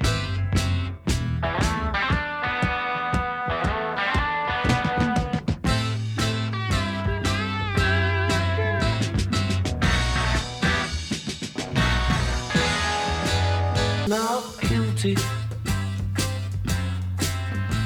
No use handing me a writ while I'm trying to do my bit. I don't expect to take your heart, I only want what I can get. I'm really sorry that you're underfed, but like you heard me said, not guilty.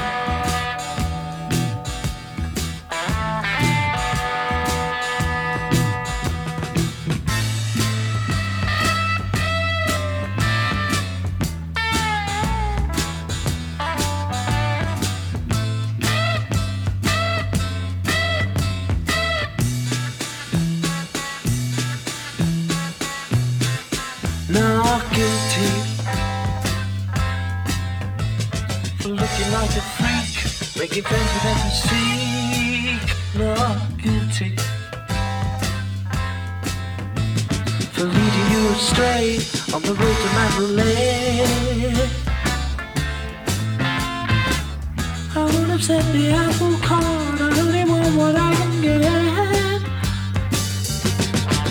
I'm really sorry that you've been misled, but like you heard me say, not guilty.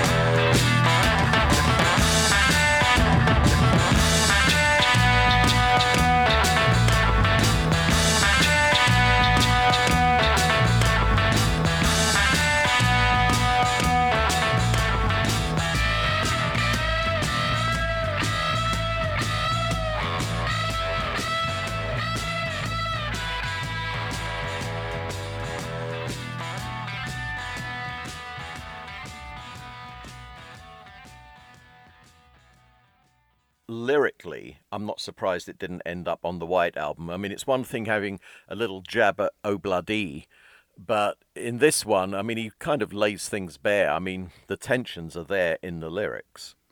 I think he feels empowered by his experience to communicate it. Though I agree that the lyrics always sounded a bit, first draftish to me.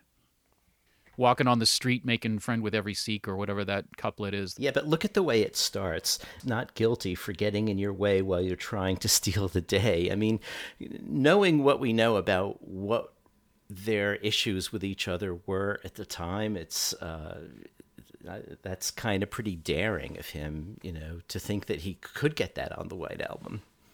I'm not trying to upset the apple cart. Yeah, upsetting the apple cart, and there's also about, on the road to Mandalay, I think he felt a bit let down that Paul left early. Yeah, I think it is once again, though, I find empowerment there. As you say, a brave thing to do and a braver thing to do to see, maybe he thought they're really not paying attention, so I'll take a swipe at them and see if they're so checked out that it'll get it on the album and we'll all, light up a joint and have a hoot. I wonder if it was a case, though, that he did all of these takes and he still wasn't happy with it, or if it was he did all those takes and John and Paul weren't happy with it. Got to be both. Got to be both. He didn't return to it for an awfully long time. Yeah, and when he did return to it, it had a lot less edge. I much prefer the Beatles version. Of course. Yeah, of course. I think I probably prefer the demo of Circles. Lyrically, George throughout his career had some awkward moments lyrically, but I have to say, I think he also wrote some of the deepest lyrics of all four of them.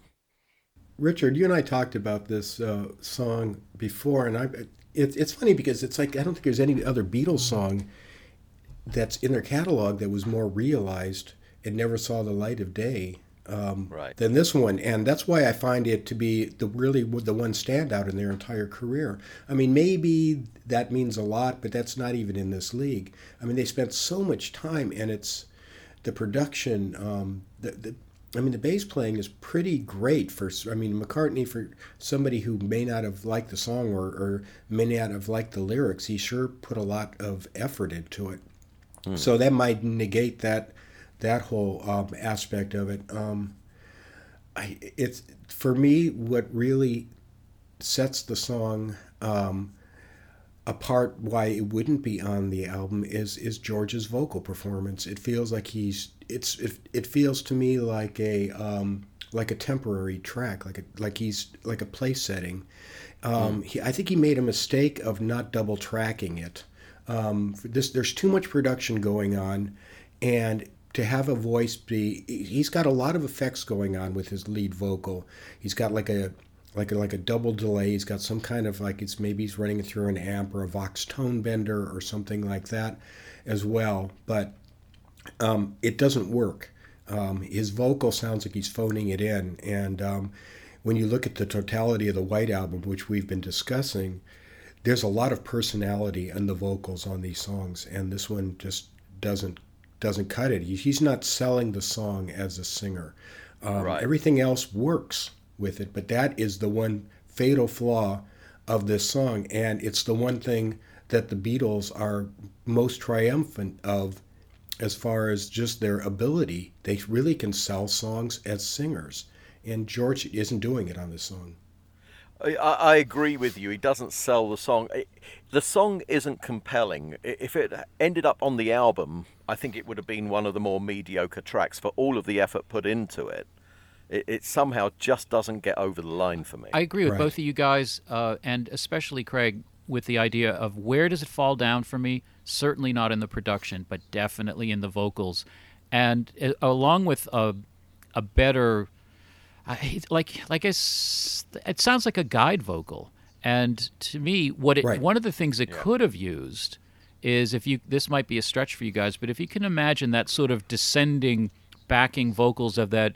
Ooh, oh, I'm doing it so bad. I'm off key. In Fixing a Hole, for example, you could almost strip out some of the wordless backing vocals and slip them in places into Not Guilty or something similar to that, just to thicken that vocal sound, because there. Lack of emotion seems to be like he's almost an automaton in that one, and it's such a pity. Or if McCartney would have just added one harmony like he did on Savoy Truffle. Like there's a few parts where McCartney actually comes in and does a few ad-libs in Savoy Truffle and adds a unique energy to it. It might have just taken it over the top. But it's definitely it's kind of ironic that all of this effort went in, and yet the overall effect is as if none of their hearts were in. Yeah, that's probably a good way to... Yeah, I think the backing track is really pretty good, and the vocal, like you're all saying, he doesn't really sell it. It could just be that, they left it unfinished, that would have been the last thing they did if they were going to do it. And maybe he was talked out of that one on the basis of how much material they already had.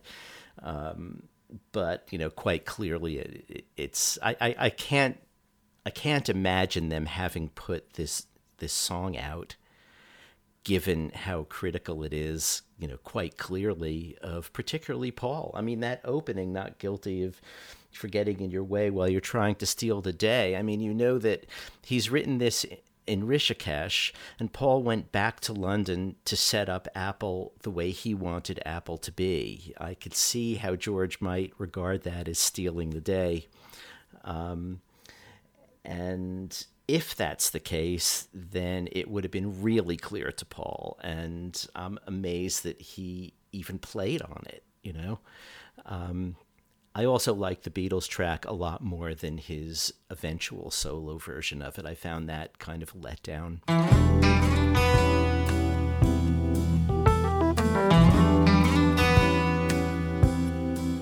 Not guilty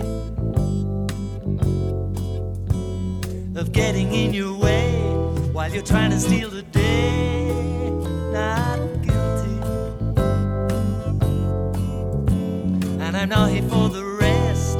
I'm not trying to steal your vest. I'm not trying to be smart. I only want what I can get. I'm really sorry for your aging head, but like you heard me said, I'm not guilty.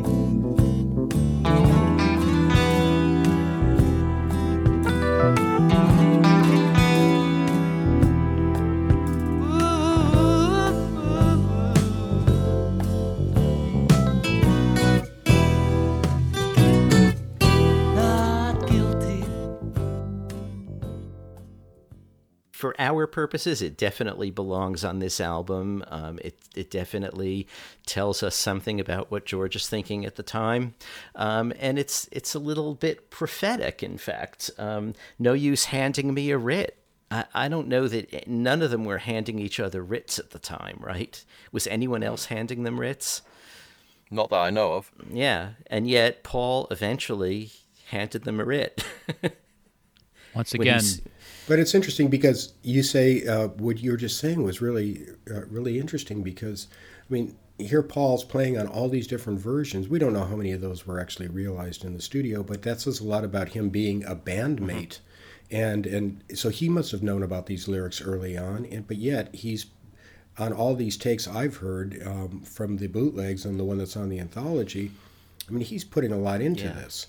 And so that bodes well to Paul as a bandmate to actually go through that and to have a song that maybe could possibly be insulting and not walking away from it and actually putting a lot into it. Well, he definitely would have heard the Esher version. You know, he was there, and it was demoed at Esher, so Paul would have known the lyrics from that. Yeah, that's a really good point, because I was going to say, you know, I wonder if he just overdubbed the vocal after Paul put down his bass track, but you're right, he would have heard them at Esher. In fact, I went back to the Esher tape just before we started because I was wondering whether that handing you a writ line was actually in there that early, and it's in there, right, in the Esher tape. So it's kind of astonishing in a way. A psychic moment. Nostradamus Harrison. Maybe the reason that there's no conviction in that studio vocal by George, maybe that's his little bit of self-doubt or guilt, or I just don't want to go through with this. But yeah, I'd never thought about that writ line. That's a fabulous pickup. So if they spent a lot of time on Not Guilty, they tragically overlooked our next track, which absolutely should have been on this album in Beatle form. And so track number 10 is Sour Milk Sea.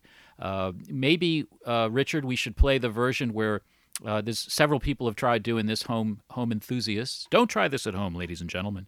Have taken the Esher demo and laid it over a slightly modified track of Jackie Lomax doing Sour Milk Sea. This is kind of maybe what it would have sounded like.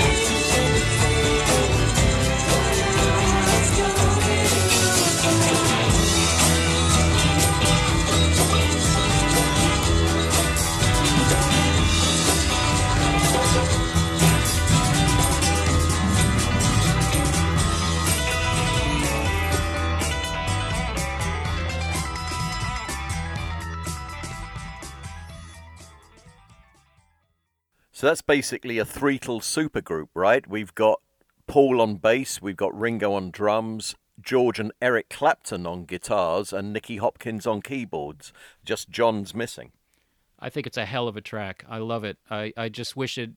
I wish they had the foresight at that time to say, you know what, George, not guilty. We've gone through a million of them, not quite working. Let's take this one and do it, because it just rips for me.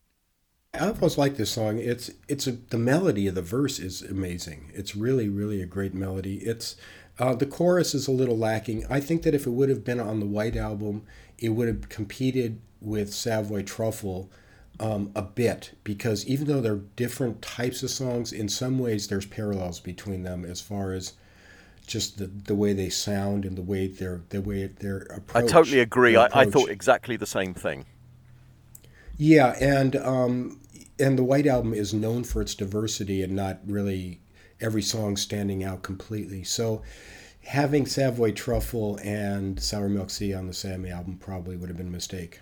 Yeah, because actually when I was doing my track listing, which we'll hear in a while, there was a point at which I had Sour Milk Sea following Savoy Truffle, and I thought, no, there's a similarity here. It doesn't work. Well, I think what I like about it, to me, is, you know, according to George, this was, if you don't like your situation, get the hell out of it. And he's talking to himself here. I really love it for that. I do love the energy. As I say, there's something about this, once again, such an interesting omission that Lennon wasn't on this one. I would have thought Lennon could have got behind this. And of course, when it was released, it was one of the first 4 Apple singles. So he did not upset the apple cart. True. Yeah, I love the Jackie Lomax version. Kind of like the Esher version in the sense of, you know, in the context of Esher versions, it's kind of a fun take, but you don't really see necessarily the implications of what it can be until you hear the Jackie Lomax track. 1, 2, 3, 4.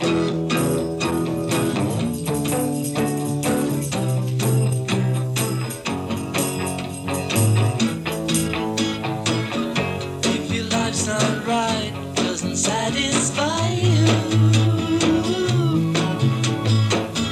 Don't get the breaks like some of us do. Better work it out, fight for you, gone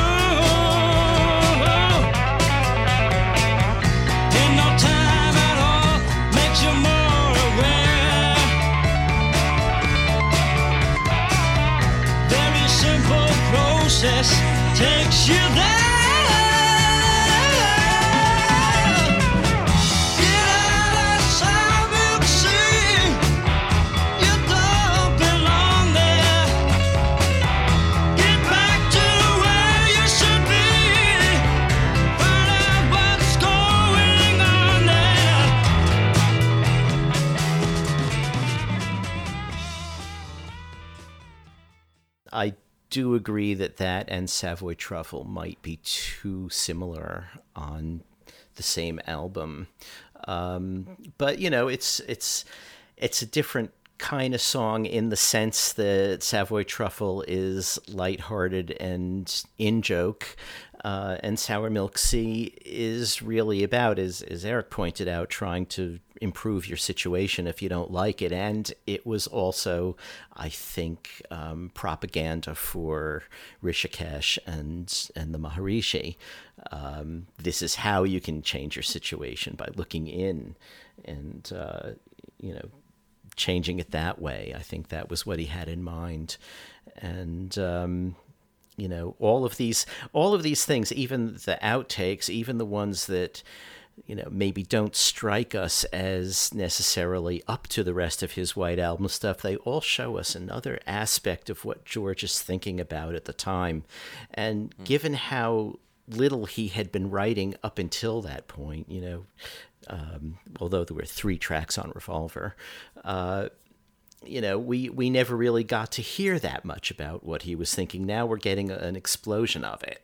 So, you know, I think on my version of the White Album, it would be something like what you played. It would be the Jackie Lomax version, but with a George Harrison vocal. Yeah. Yeah, well, basically, if you just replace the vocal, pretty much got a Beatles track, because John wasn't appearing on George's songs anyway.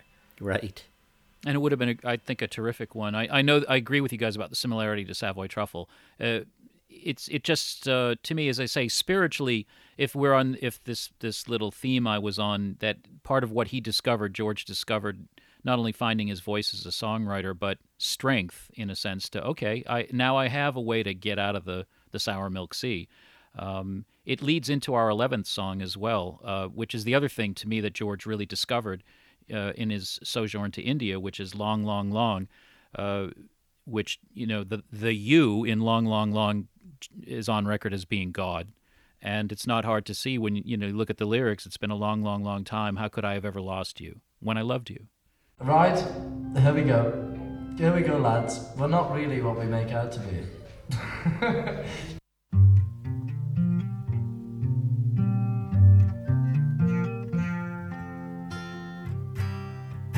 It's been a long, long, long time. How could I ever have lost you?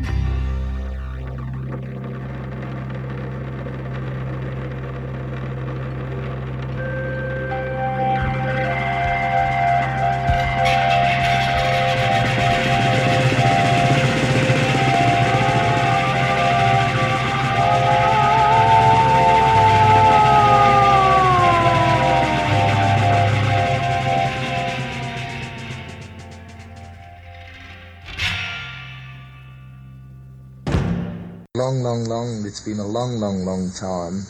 How could I ever have lost you? How could I ever misplace you? How I love you. It's heavy stuff. Yeah, I think it's an absolutely fabulous song. I've always loved Long, Long, Long. It's one of my favourite George tracks. And as Craig said before, superb drumming by Ringo. And you know, the cacophony of sound at the end with that sort of chanting.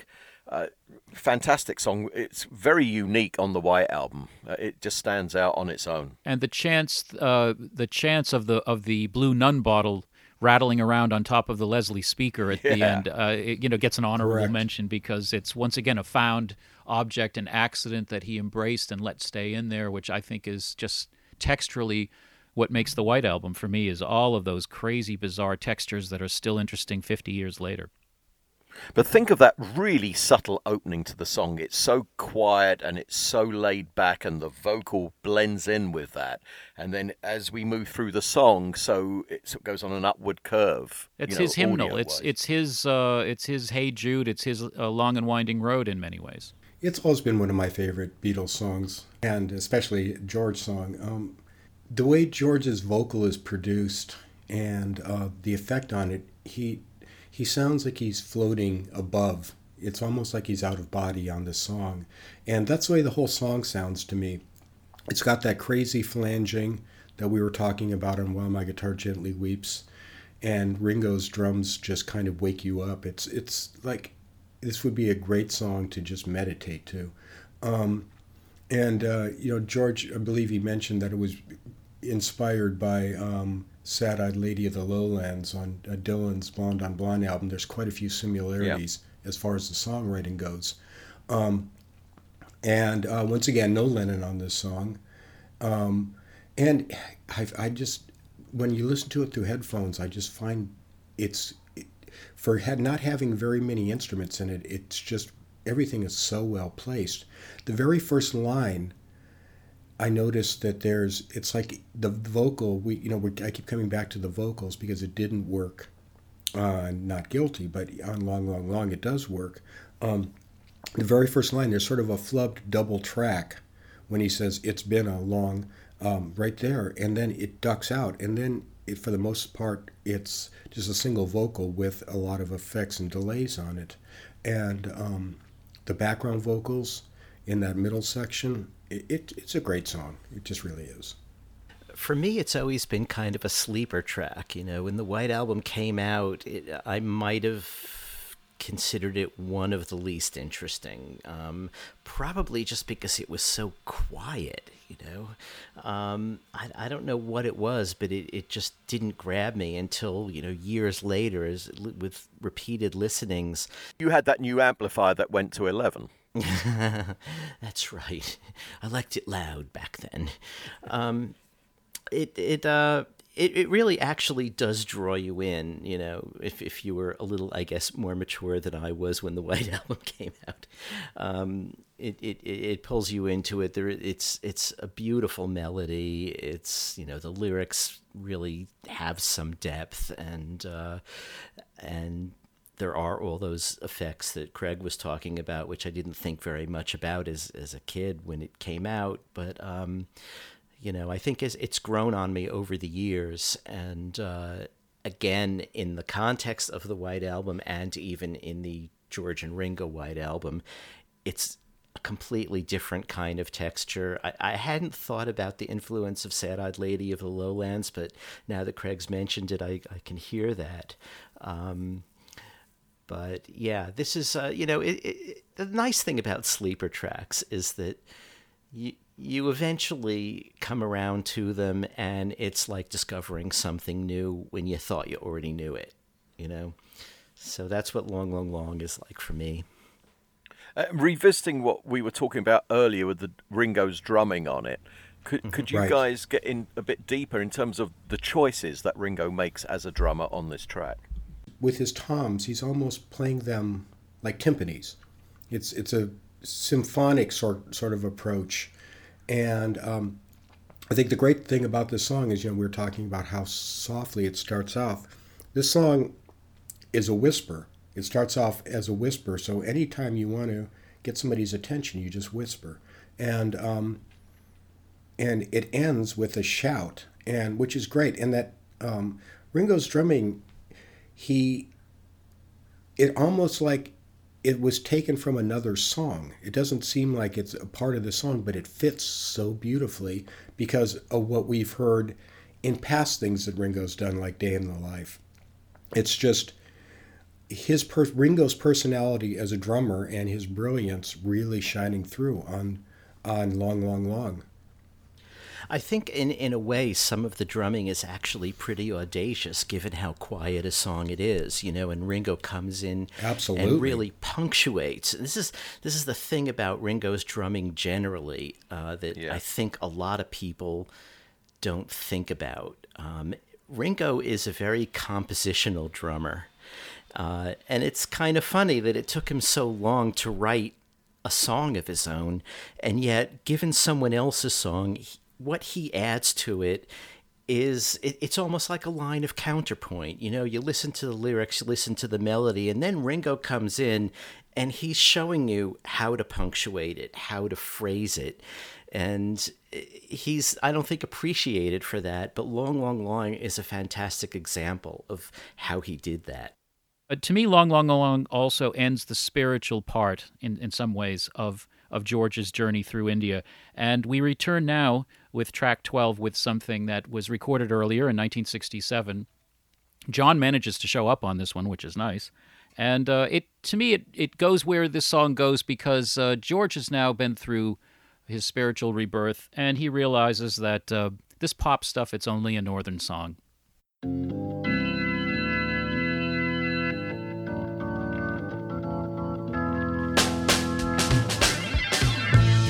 Listening to this song, you may think the chords are going wrong,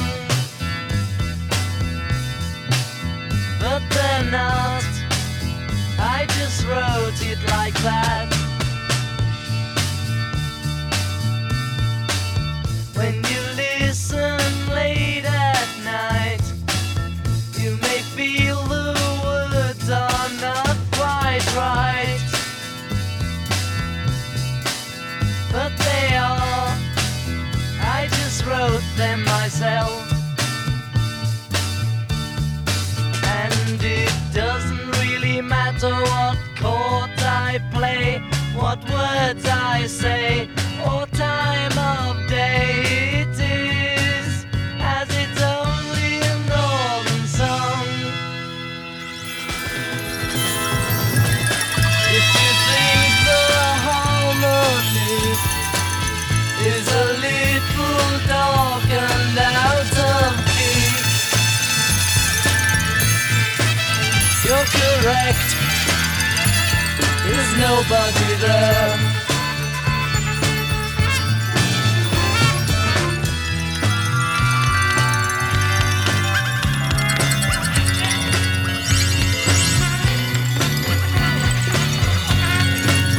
And I told you there's no one there.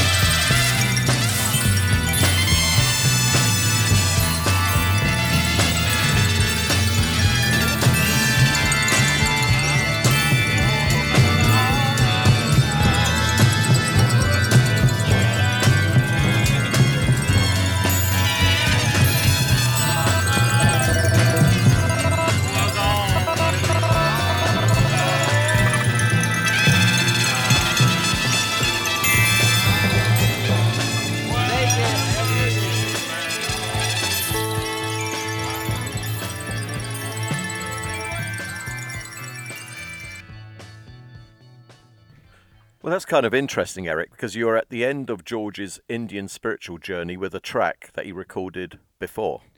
Well, in other words, I really end it with Long, Long, Long, but the idea now we're back in the West, and George perhaps looks at things a slightly different way. Only a northern song, of course, we all know that was recorded in 1967, but it was part of the 1968 Yellow Submarine project. So that's why I felt this is where it should go. Or at least that's what it felt like to me. As I say, I feel the spiritual presence of George Harrison daily in my life, and I think he agrees. So if you're listening to this song, you might think the chords are all going wrong, but they're not. We just wrote it that way. There's something about that. It seems to me like precognition. Like it would have made more sense for me if he had written that song after he'd come back and just, yeah, all right, I get it. We'll do this, and it's only a Northern song. It's only for the movie. It's only this stuff. It's not deep. It doesn't mean so much. It doesn't bother me either. It doesn't really matter what chords I play or words I say or time of day. It's only a Northern song. There's something about it to me that fits there. But I open the floor. It certainly fits in with the general feeling of disillusionment by George that runs through a lot of these White Album era tracks, right? Yeah. It's kind of the guilt has worn off the gingerbread for him as a Beatle. And it's pretty clear in the lyrics of a lot of these numbers.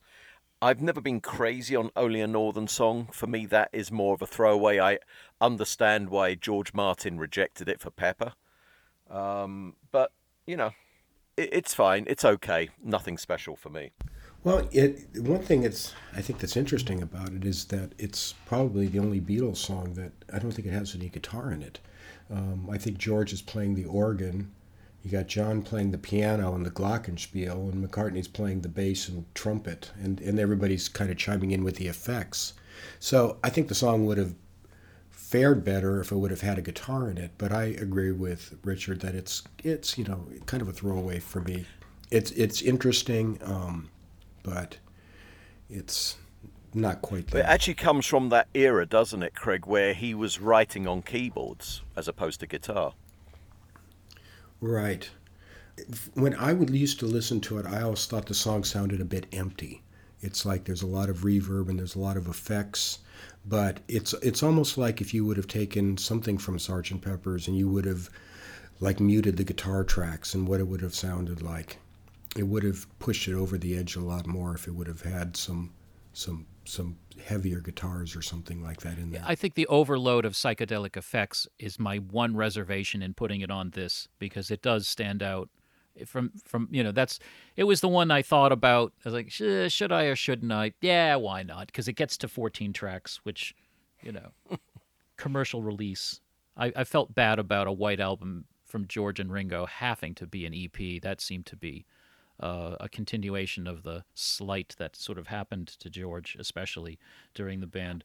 I'm assuming that had Only a Northern Song been utilised for the White Album, that very possibly they would have re-recorded it and it would have had more of a White Album vibe to it. Which I would have been into. That would have been great. I like the lyrics. I think...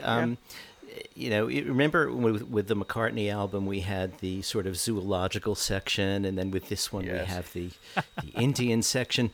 On my version of of George's White Album, I have Only a Northern Song going into Not Guilty because it's the discontent with the Beatles section. Oh, that works. That definitely works. It's another one of those ones where the song isn't amazing, but it gives us a little bit of insight into George's kind of view of things, and saying it's only a Northern Song, punning on the publishing company, Northern Songs, and as he points out in the book, that he's also referring to Northern, meaning Liverpudlian, north of England. It's not an amazing song, but it's okay. It was great in the context of Yellow Submarine. I'm not sure it would be great in the context of the White Album. I think you're right. It would have to have been re-recorded. She was a working girl north of England way. Well, there's and working at what, Paul? But we'll leave that question unanswered for the moment. The reference, one of the reasons I put it where I did, not just because it, for me, comes after, in a sense, the spiritual awakening, is that line about if you're listening late at night, which leads into our next song, Good Night. The F sharp minor sounded out of tune. Come on now. It's time you little toddlers were in more messing. You've been out to the park all day, you've had a lovely time. Now it's time for bed. Are we ready? Daddy'll sing a song. Now it's time. Sorry. It was if me. you do that again, are we ready? We'll sing the song. Yeah. That sounds quite nice. What? It sounds nice starting like that anyway. Okay, yeah.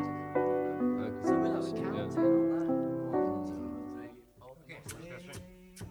3, 4. Right, off you go. That's it. You do the counting. The beginning's different now. Okay. Yeah.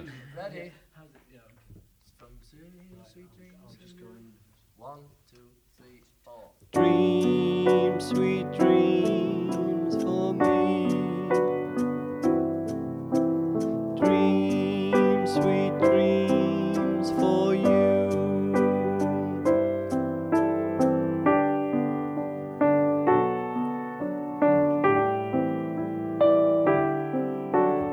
Now it's time to say good night. Good night. Sleep tight. Now the sun turns out his light. Good night. Sleep tight. Dream sweet dreams for me.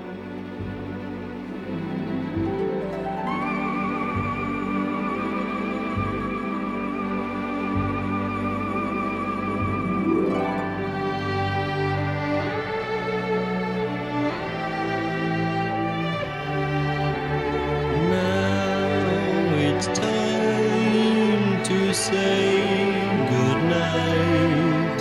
Good night.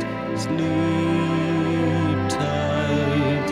Now the sun turns out his light. Good night. Sleep tight. Dream sweet dreams for me.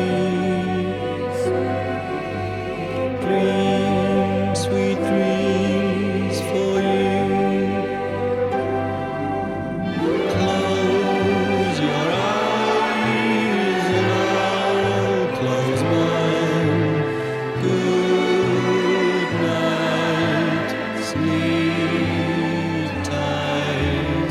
Now the moon begins to shine. Good night. Sleep tight. Dream sweet dreams for me. Dream sweet dreams for you.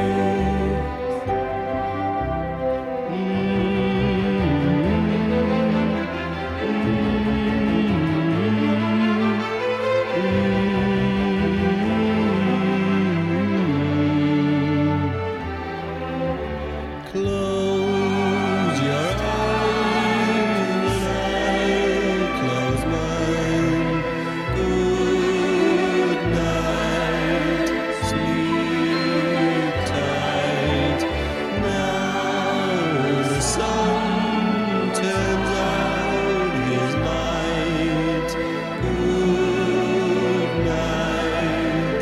Sleep tight. Dream sweet dreams for me. Dream sweet dreams for you.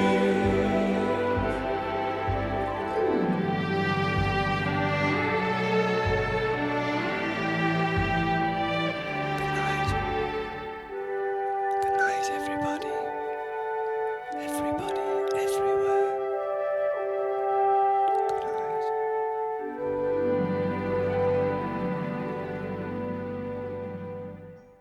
So here we have John's ballad written for Julian, given to Ringo, which is a very strange why. Wait, I wrote this for my little boy, but I can't be bothered to sing it. Yeah, but who would sing? Would John really sing a song like Goodnight? It doesn't sound like a John song to me. No, I remember a reviewer. I think going back to Tyler and Carr, I think they thought McCartney wrote it. Yeah, one would have assumed that. Yeah, just because of the production, it being classical, I mean, with the orchestration and everything, and coming off of She's Leaving Home, it would have sounded more McCartney-ish. It's interesting also because it leaves Ringo kind of vulnerable, doesn't it? Vocally, you can hear the fragility of the vocal. I mean, he's doing a ballad here, and it's brave. I mean, it's a bold thing for him to do. I think it totally works. I agree. Dreams, Sweet Dreams for me, I think that section of it he handles beautifully, and I think the character of his voice makes it. I know he's straining. No, it's time. That I can kind of get uncomfortable with, but other bits of it, and certainly the spoken word, who could do that better than Ringo? It's it's a crooner, and it's the kind of thing that Ringo eventually did on Sentimental Journey in a way. I could see it having fit on that album, and it's a good closer for the White Album in the sense that, I mean, thematically now it's time to say goodnight. I wonder what it would have been like if they tried to do a band arrangement of it. It would have been a completely different song, probably. Maybe more up-tempo. Yeah, to me it's a little bit on the gooey side. A little bit on the gooey side? Especially that's got like a theremin or something at the beginning going on. What the hell's it's sort of like, okay, we've dropped the acid, we've peaked, we're coming down, and now I'm hearing these sort of siren-y singers sitting out on rocks in the ocean and lulling me to sleep with this weird lullaby with Ringo. It's a very trippy song to me. Interesting point of view. Craig, obviously it's one of your favorite tracks. Well, it is. For me, it's the perfect ending for the White Album. Here they are doing all these crazy eclectic songs, and they're preaching, they're doing some country, acoustic, rock, psychedelic blues, and all of a sudden you got Ringo singing Goodnight with I buy the whole thing hook, line, and sinker. I love it. What do you think of the George Martin arrangement? I think it's over the top, but it's over the top in the right way because it makes a statement with having those background vocals, which McCartney probably would have hated in any other situation. Like they talk about the way Phil Spector used it on Let It Be, those type of background vocals.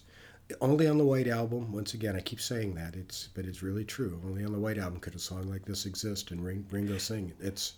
It's brilliant in its boldness. Yeah, and I mean, I agree. It's syrupy for sure, but somehow it's not as stifling as the arrangement on Long and Winding Road. Right, exactly. And it's syrupy in context. I mean, if you're listening to the White Album, you remember you just listened to Revolution number 9. And, I mean, think about the songs that precede it.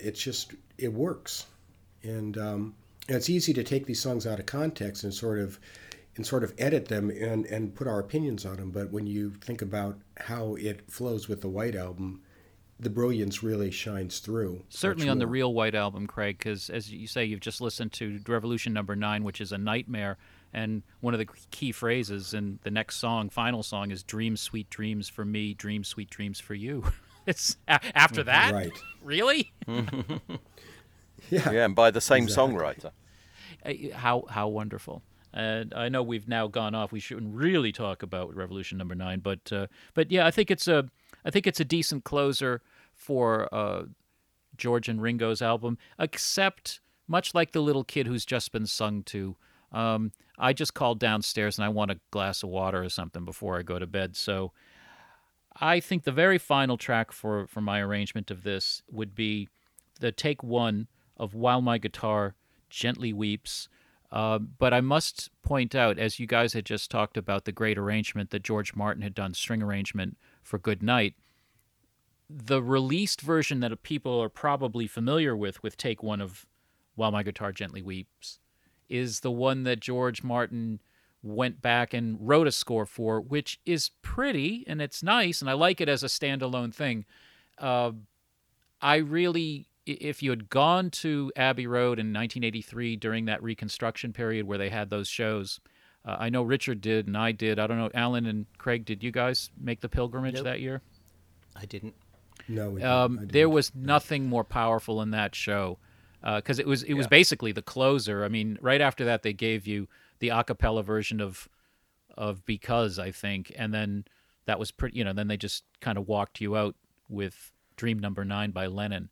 But I remember, Richard, just as you said earlier in the show, you could hear a pin drop or audible gasping at the end of that.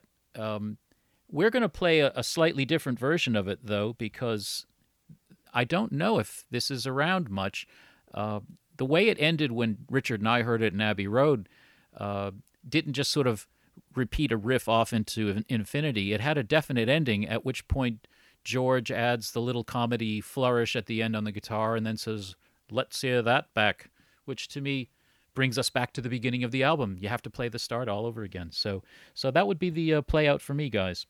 Overall, how do you think this holds up as an album? Because obviously, I'm sure George Martin would have said it should have been a much stronger EP, and a lot of people may agree with that in this case. Do you think that this holds up as an album? Not really. There's a lot of preaching going on, and it's 1968, so it's also George, right? I mean, that was one of the things that we would get again in the sort of early to mid 70s. A lot of the preaching and almost hectoring people. Yeah, I mean, this one doesn't really kind of hold up nearly as much as the McCartney and the Lennon. There's not as much substance. Right. And we're also doing a number of hypotheticals here. So it's hard to say. It's hard to say. I don't really think it holds up quite as well. Allan? I don't either, although I think it can be made to. I've played my sequence a couple of times and I enjoyed it, but that probably is just because I know the tracks and enjoy the tracks, and that's that. I think my first choice would be to put it out as a George EP and a Ringo single. And not include the extra stuff, but once you are bringing in the extra stuff, you almost have to think of it in terms of an album. So I did a sequence for that too. Which is? Okay, begins with While My Guitar Gently Weeps, goes into Piggies, then Don't Pass Me By, then Long, Long, Long, Savoy Truffle. I mean, we've got some maybe jarring textures here, but then Circles, didn't really know where to put that. Then into Only a Northern Song and Not Guilty, the I'm Mad at Paul section. Then The Inner Light and Dehra Dun. Sour Milk Sea, as I say, the Jackie Lomax version, but with a George Harrison vocal. So doesn't actually exist so far as we know, but it may. That may be in the studio somewhere. Then It's All Too Much, followed by Good Night. Yeah, actually, my listing, my sequence isn't that much different to yours. I'd start off with the acoustic version of While My Guitar Gently Weeps, so at least the first part of it, and then interject John's A up and go straight into the electric version. Then I'd follow that with Piggies. If I was going to include Art of Dying, it would be here, but as I say, I don't know really the form of that song, so I'm going to leave that out. So I'd go from Piggies to Long, Long, Long, then Don't Pass Me By, Savoy Truffle, Not Guilty, Dehra Dun, Sour Milk Sea, then, I mentioned earlier, Circles, segueing into Only a Northern Song. And when I say segueing, I mean just an abbreviated version of Circles, going into Only a Northern Song. It's All Too Much, and then ending with Good Night. Mm-hmm. Did you have a sequence, Craig? I did not. Sorry, guys. I got nothing. Well, there's an admission. Wow. At least I'm honest. Well, It reminds me of that release that came out on 12-inch years ago called The Wit and Wisdom of Ronald Reagan, and it was a cover with a 12-inch album in it, and it was just blank grooves on both sides for 25 or 30 minutes on the side, something like, or 15 minutes maybe it was. But yeah, so I got nothing. That's okay. I think we had plenty. Well, obviously, I think there's a lot worse albums than a George and Ringo White album. A lot worse albums out there.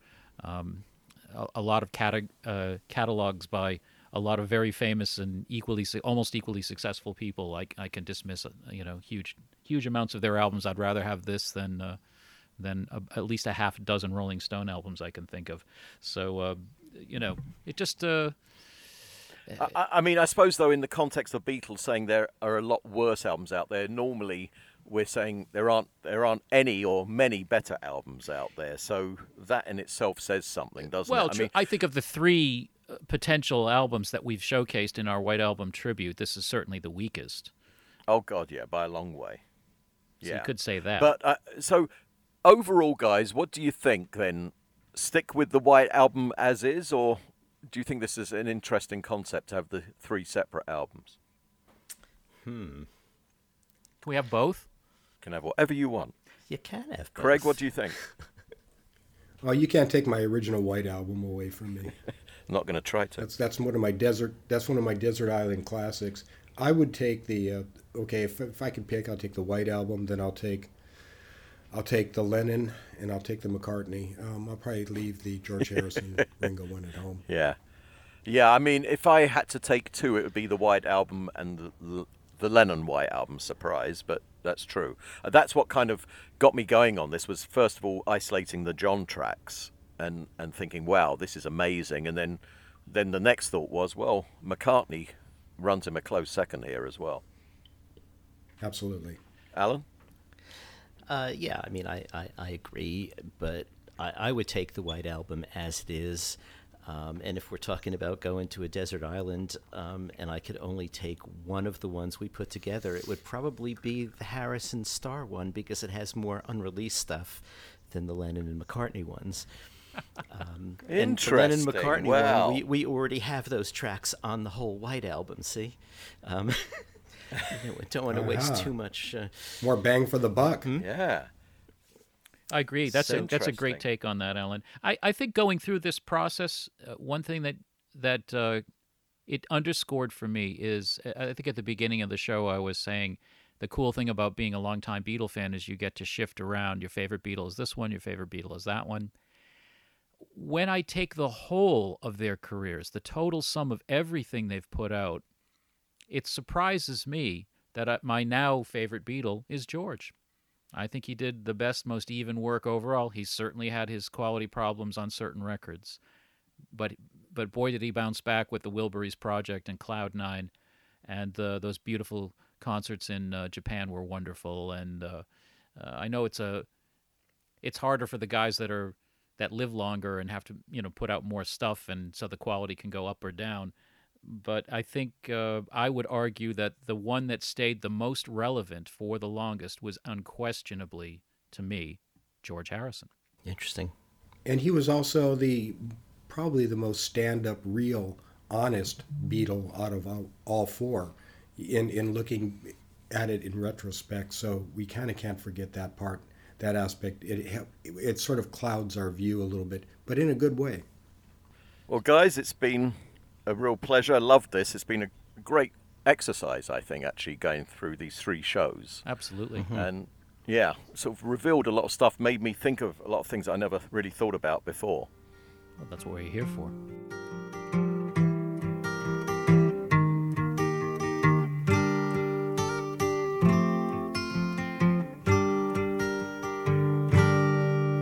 I look at you all, see the lover that's sleeping, while my guitar gently weeps.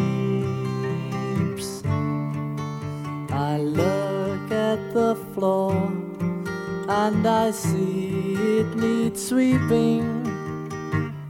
Still my guitar gently weeps.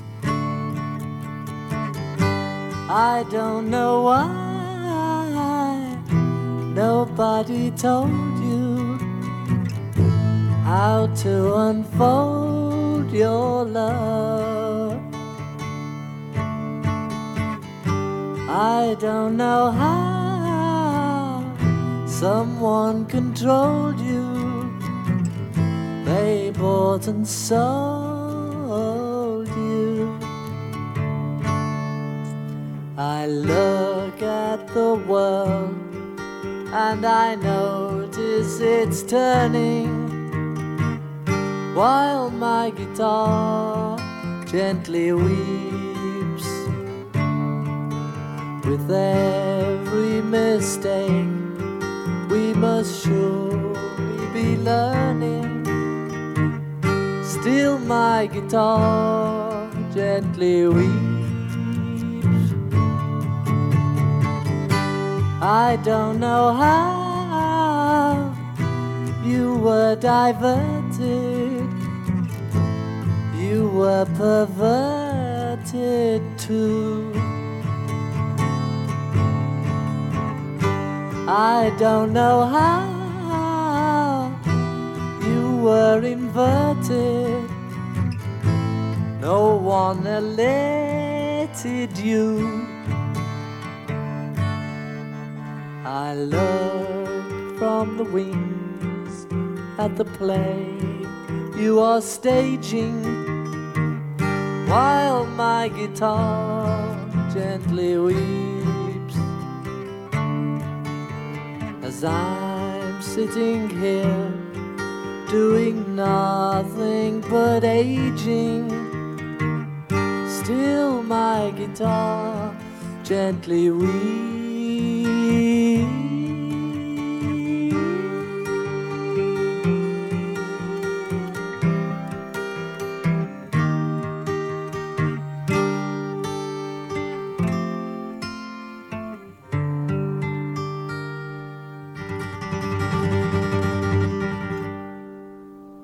Let's hear that back. The Beatles, Naked. Post-production by Richard Buskin. Theme music by Craig Bartock.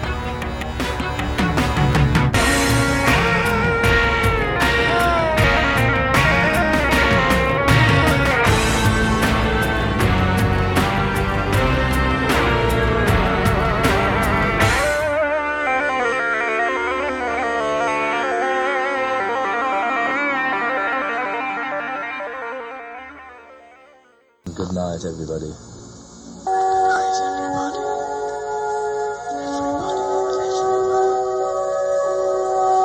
I hope Good Night replaces Bing Crosby's White Christmas, so please buy it and make us sell more than Bing.